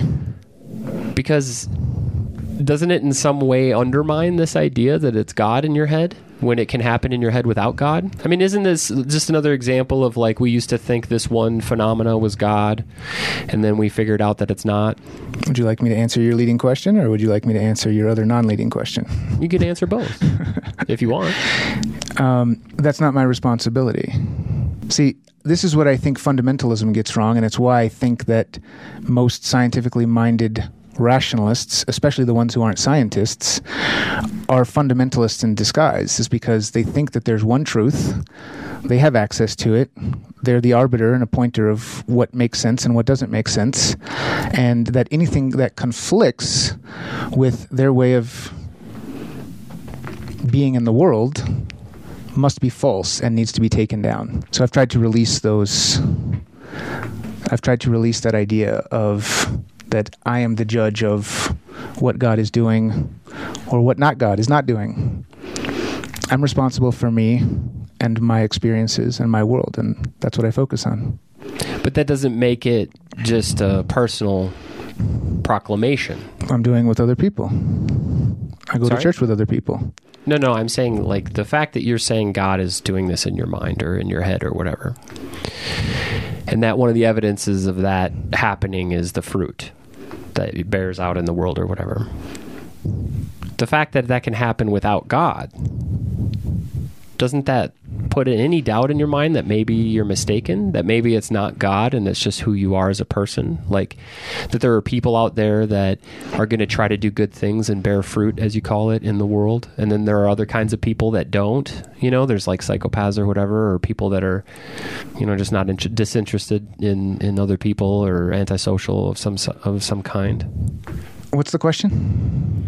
Doesn't it lay just a little bit of doubt that maybe you're mistaken? That maybe you're just that kind of person? That you're just a well-rounded, evolved person that got on board in their head empathy and moral understanding and feeling a sense of solidarity with other human beings so that you would do fruitful things?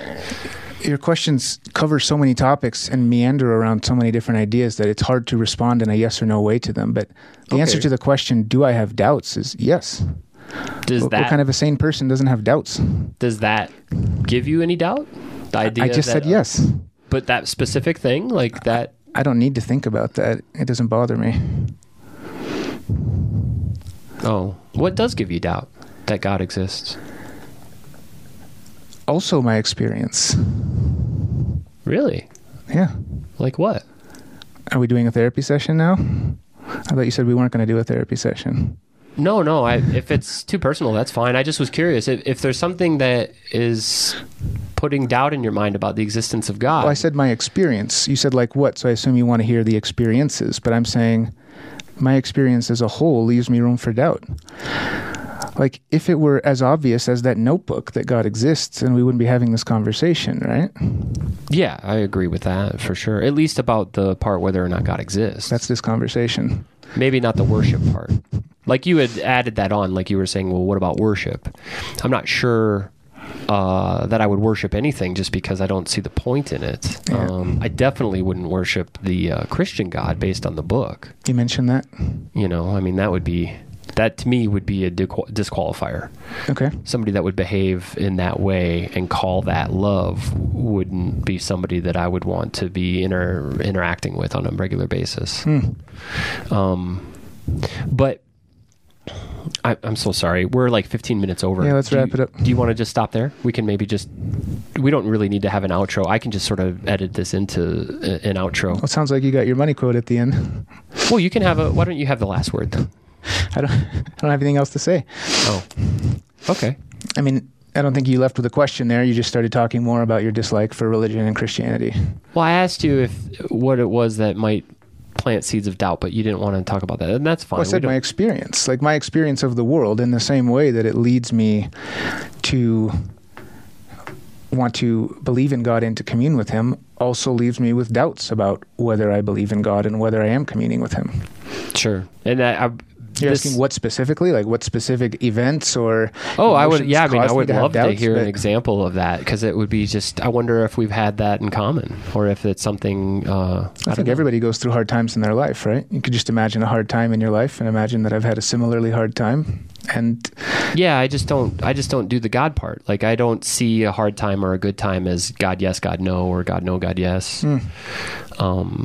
That's not, that doesn't do anything for me. So I would be curious to hear, like, what would happen, or what experience would you have that would make you think maybe God doesn't exist? But we don't have to go there. I'm sorry. I'm not trying to pry overly. I mean, I am curious. I would love to hear it, but we maybe don't have to talk about it right now specifically. Well, it's not like it's some grand metaphysical, like, oh, this made me whatever. It's just like life is hard, and so it's hard to believe. And it also can seem really random and disconnected and purposeless. So, you could have that experience standing in line at the DMV. Like, is there really a God? I've been standing here for 2.5 hours, right? That'd be a trivial example, obviously, but there's people go through hard things. Like, there's no shortage of, even if my life was perfect, right? Like if I was like the Buddha, where I lived in a golden palace, and then I went out and I saw the suffering that other people were experiencing, that could make me doubt God, right? So there's nothing special about the things that cause me doubt. They're the same. I don't have any special experiences that give me access to belief or doubt. They're all the same experiences that you're having. So you see suffering as a potential gateway to doubt? Is that what you're saying? Like, you see people having a bad time? What seems like senseless suffering often seems like a gateway to doubt, for sure. Really? Okay. That's interesting. Well, there you have it. There was our engaging and, I thought, at least from my perspective, well thought out discussion. Now, I personally didn't get much from Nathan. However, I do have some notes from this episode that I am going to do a retrospective on this particular episode. And I think I'm going to splice in my thoughts into the specific parts of what he was saying, so that I give you what he's saying in context, and then point out why I think it's ridiculous or wrong or dishonest or whatever. One of the huge benefits of what you just heard was you really get to see just how dishonest Nathan can be, how dishonest Christians can be. And you start to get an idea of a worldview that is very self-absorbed. I don't know if you caught that at the very end of the conversation, but he was trying to describe to us how all he cares about is his immediate interaction with reality and how that's changed through what he's calling communing with Jesus in his mind. He fails to bring Jesus into reality. He fails to demonstrate his existence, and further just reiterates that this is all just in his head. So, an interesting performance. Now, back to that worldview, that little bubble. You're going to hear more about that little bubble in the next episode. Please do join us, and thank you for listening to Ear Seduction.